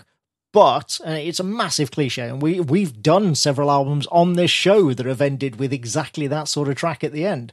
But if you're going to do it right. Bro, 10 out of 10. I mean, that's why this song is number 10, because it is a 10 out of 10 song. I feel that this track absolutely nails that. If you're going to do that cliched song at the end, yeah, like I say, do it right. And they do here. This absolutely nails it. Oh my God. There's so many things I love about this song. But the thing I keep coming back to is, first of all, the freaking riff in this song is, for me, the best riff on the entire album. It is so good. And the way that he delivers the lyrics in this song are my favorite thing about this whole album. When he screams, my father, just the whole conversation between father and son in this album, how the son is psyching himself up to go into battle and having this conversation in his head with his father about their family legacy and what it means to be a soldier and what it means to die in battle and all that stuff.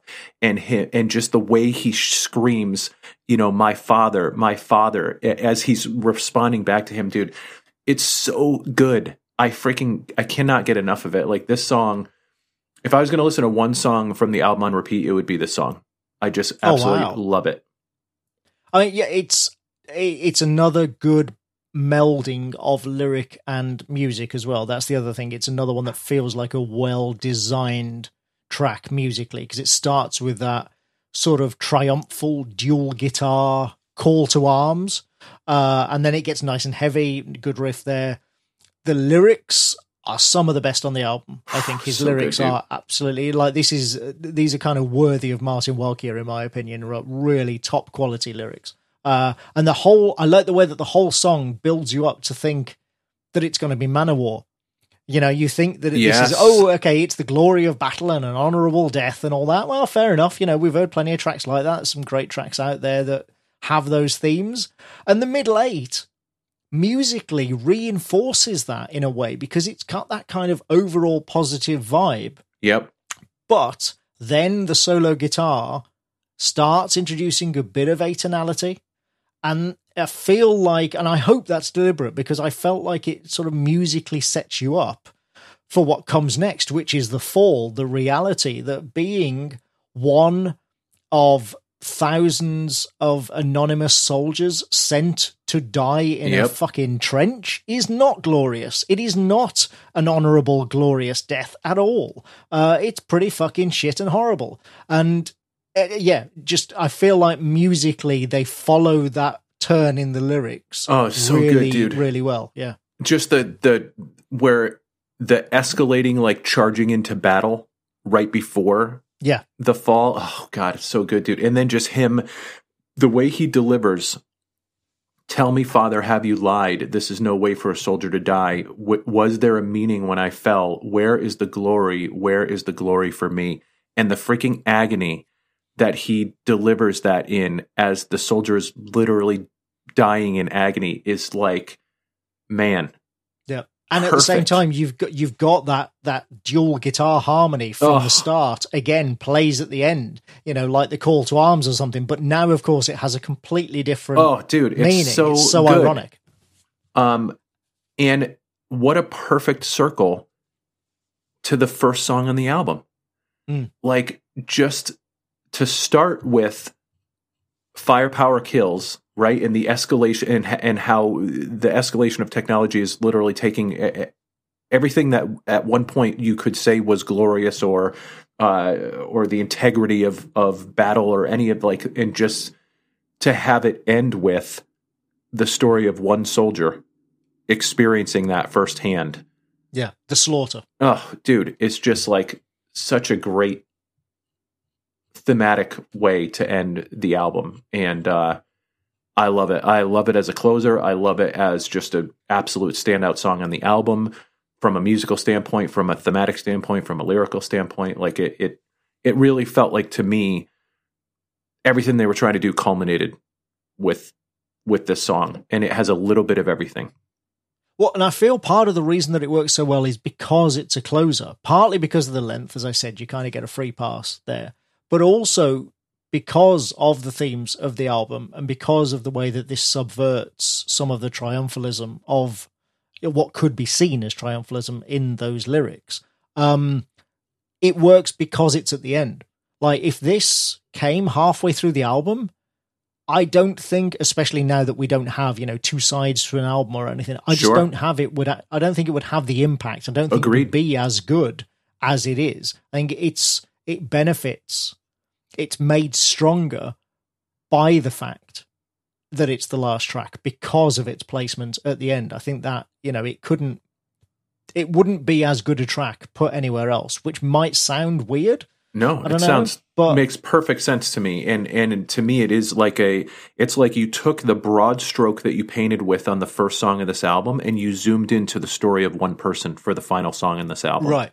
And to emphasize your example of the theme of this album. And so like that just really, really resonates with me. And I find it super, super effective. Yeah, it is a really good closing track. Does it make me want to go back to the start and listen to the album all over again? Maybe not. But I feel like, especially because it ends in feedback, I kind of feel like that wasn't necessarily the intention here. It was more about, as you said, bringing the album and the themes of the album to a close. And I think it achieves that. Absolutely. I think this whole album, overall, gets better as it goes. Like, Black Hand reaches out. Like I said, he's that's a contender for favorite track. But apart from that, I think the second half of this album is generally much stronger than the first. Overall, there's exceptions here and there, but overall, I just think it does get stronger as it goes along.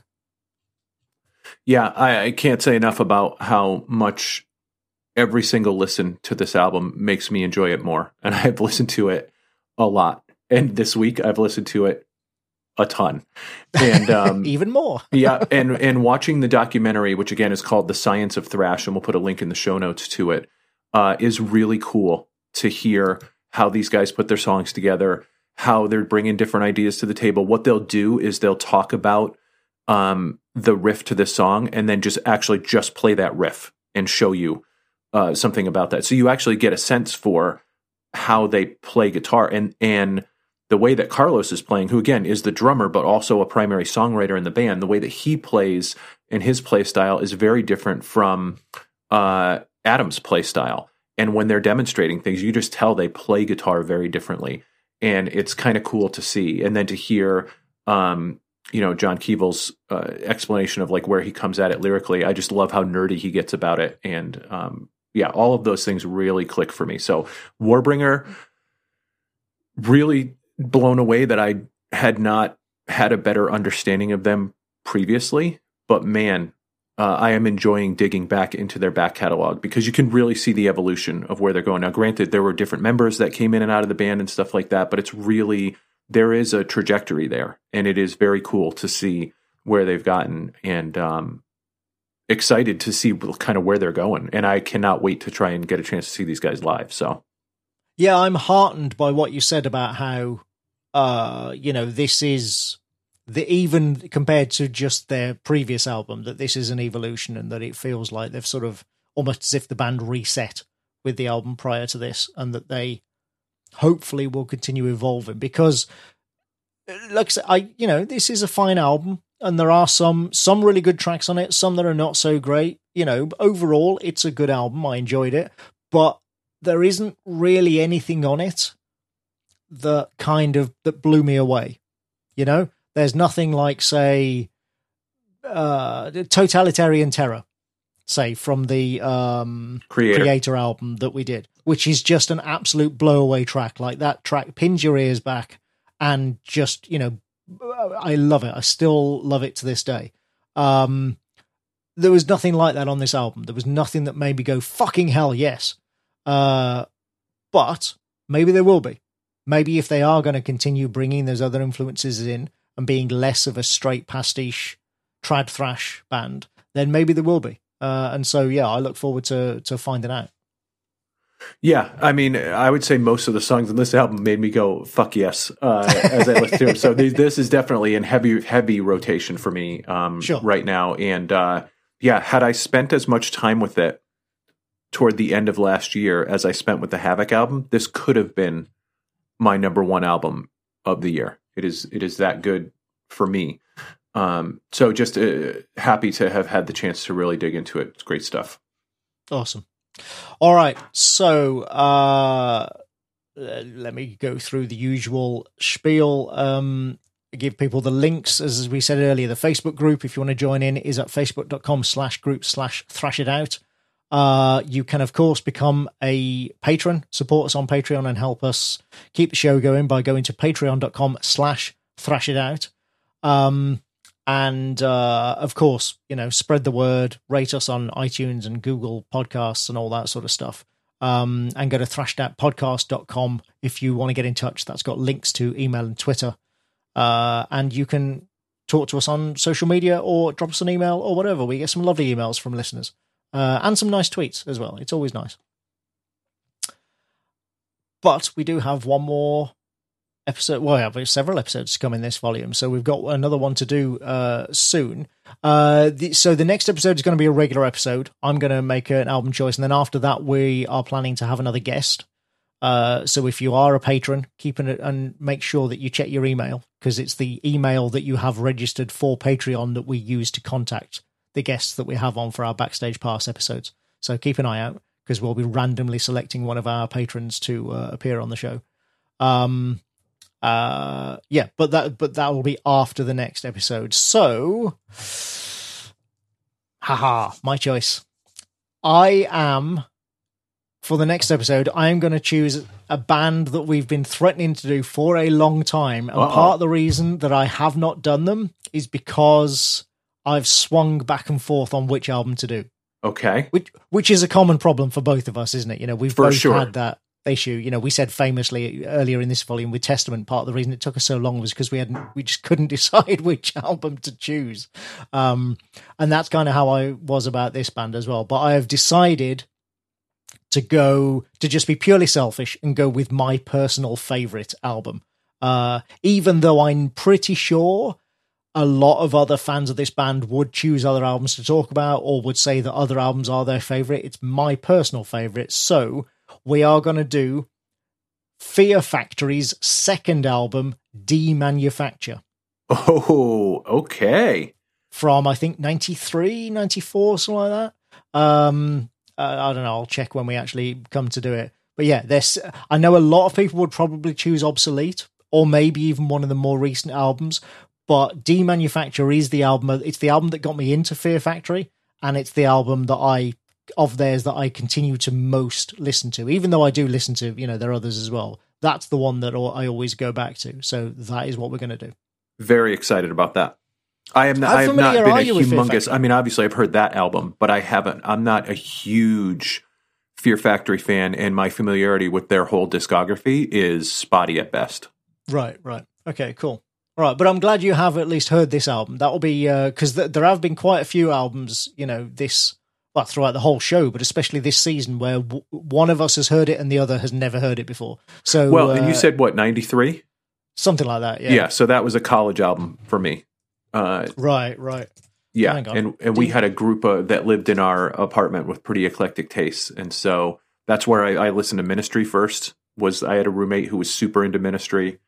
Right, 94. I just looked it up. It was October 94. Yep, that would have been my, let's see, 92, 93. Oh, wait, no. Sorry, that's when it was recorded. No, wow, it's later than I thought. This is actually 95. So I would have been a junior. Yeah, released college. 95. Good Lord. Well, actually, I might have been a senior. You said it was in the fall of 95 it got released? No, June.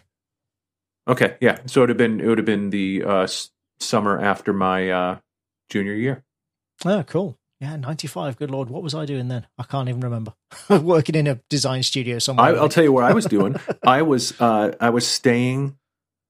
I went to college about a half an hour from my hometown, and I stayed there the whole summer after my junior year because I had gotten a job at the school library. And my job in the summer was to come in and sit up in the library. And there was a school where a lot of people went to get their teaching degrees. And so I worked in the educational resources part of the library, and they kept the library open every day over the summer. So I would work 8 hours a day and maybe see 1 to 2 people the entire day come into the library. I read that summer an entire novel a day for the whole summer. I would bring a book to work and read a book every day that I was in the library. My mother-in-law would send me, and I used to read like any type of mystery book, Agatha Christie, Patricia Cornwell. I was literally reading a book a day at the library over that summer. It's pretty great. Fantastic. All right. Well, yeah, we can get more into that on the next episode. So that is it. Fear Factory, Demanufacture. Thank you for listening, everyone, and keep thrashing. Take care.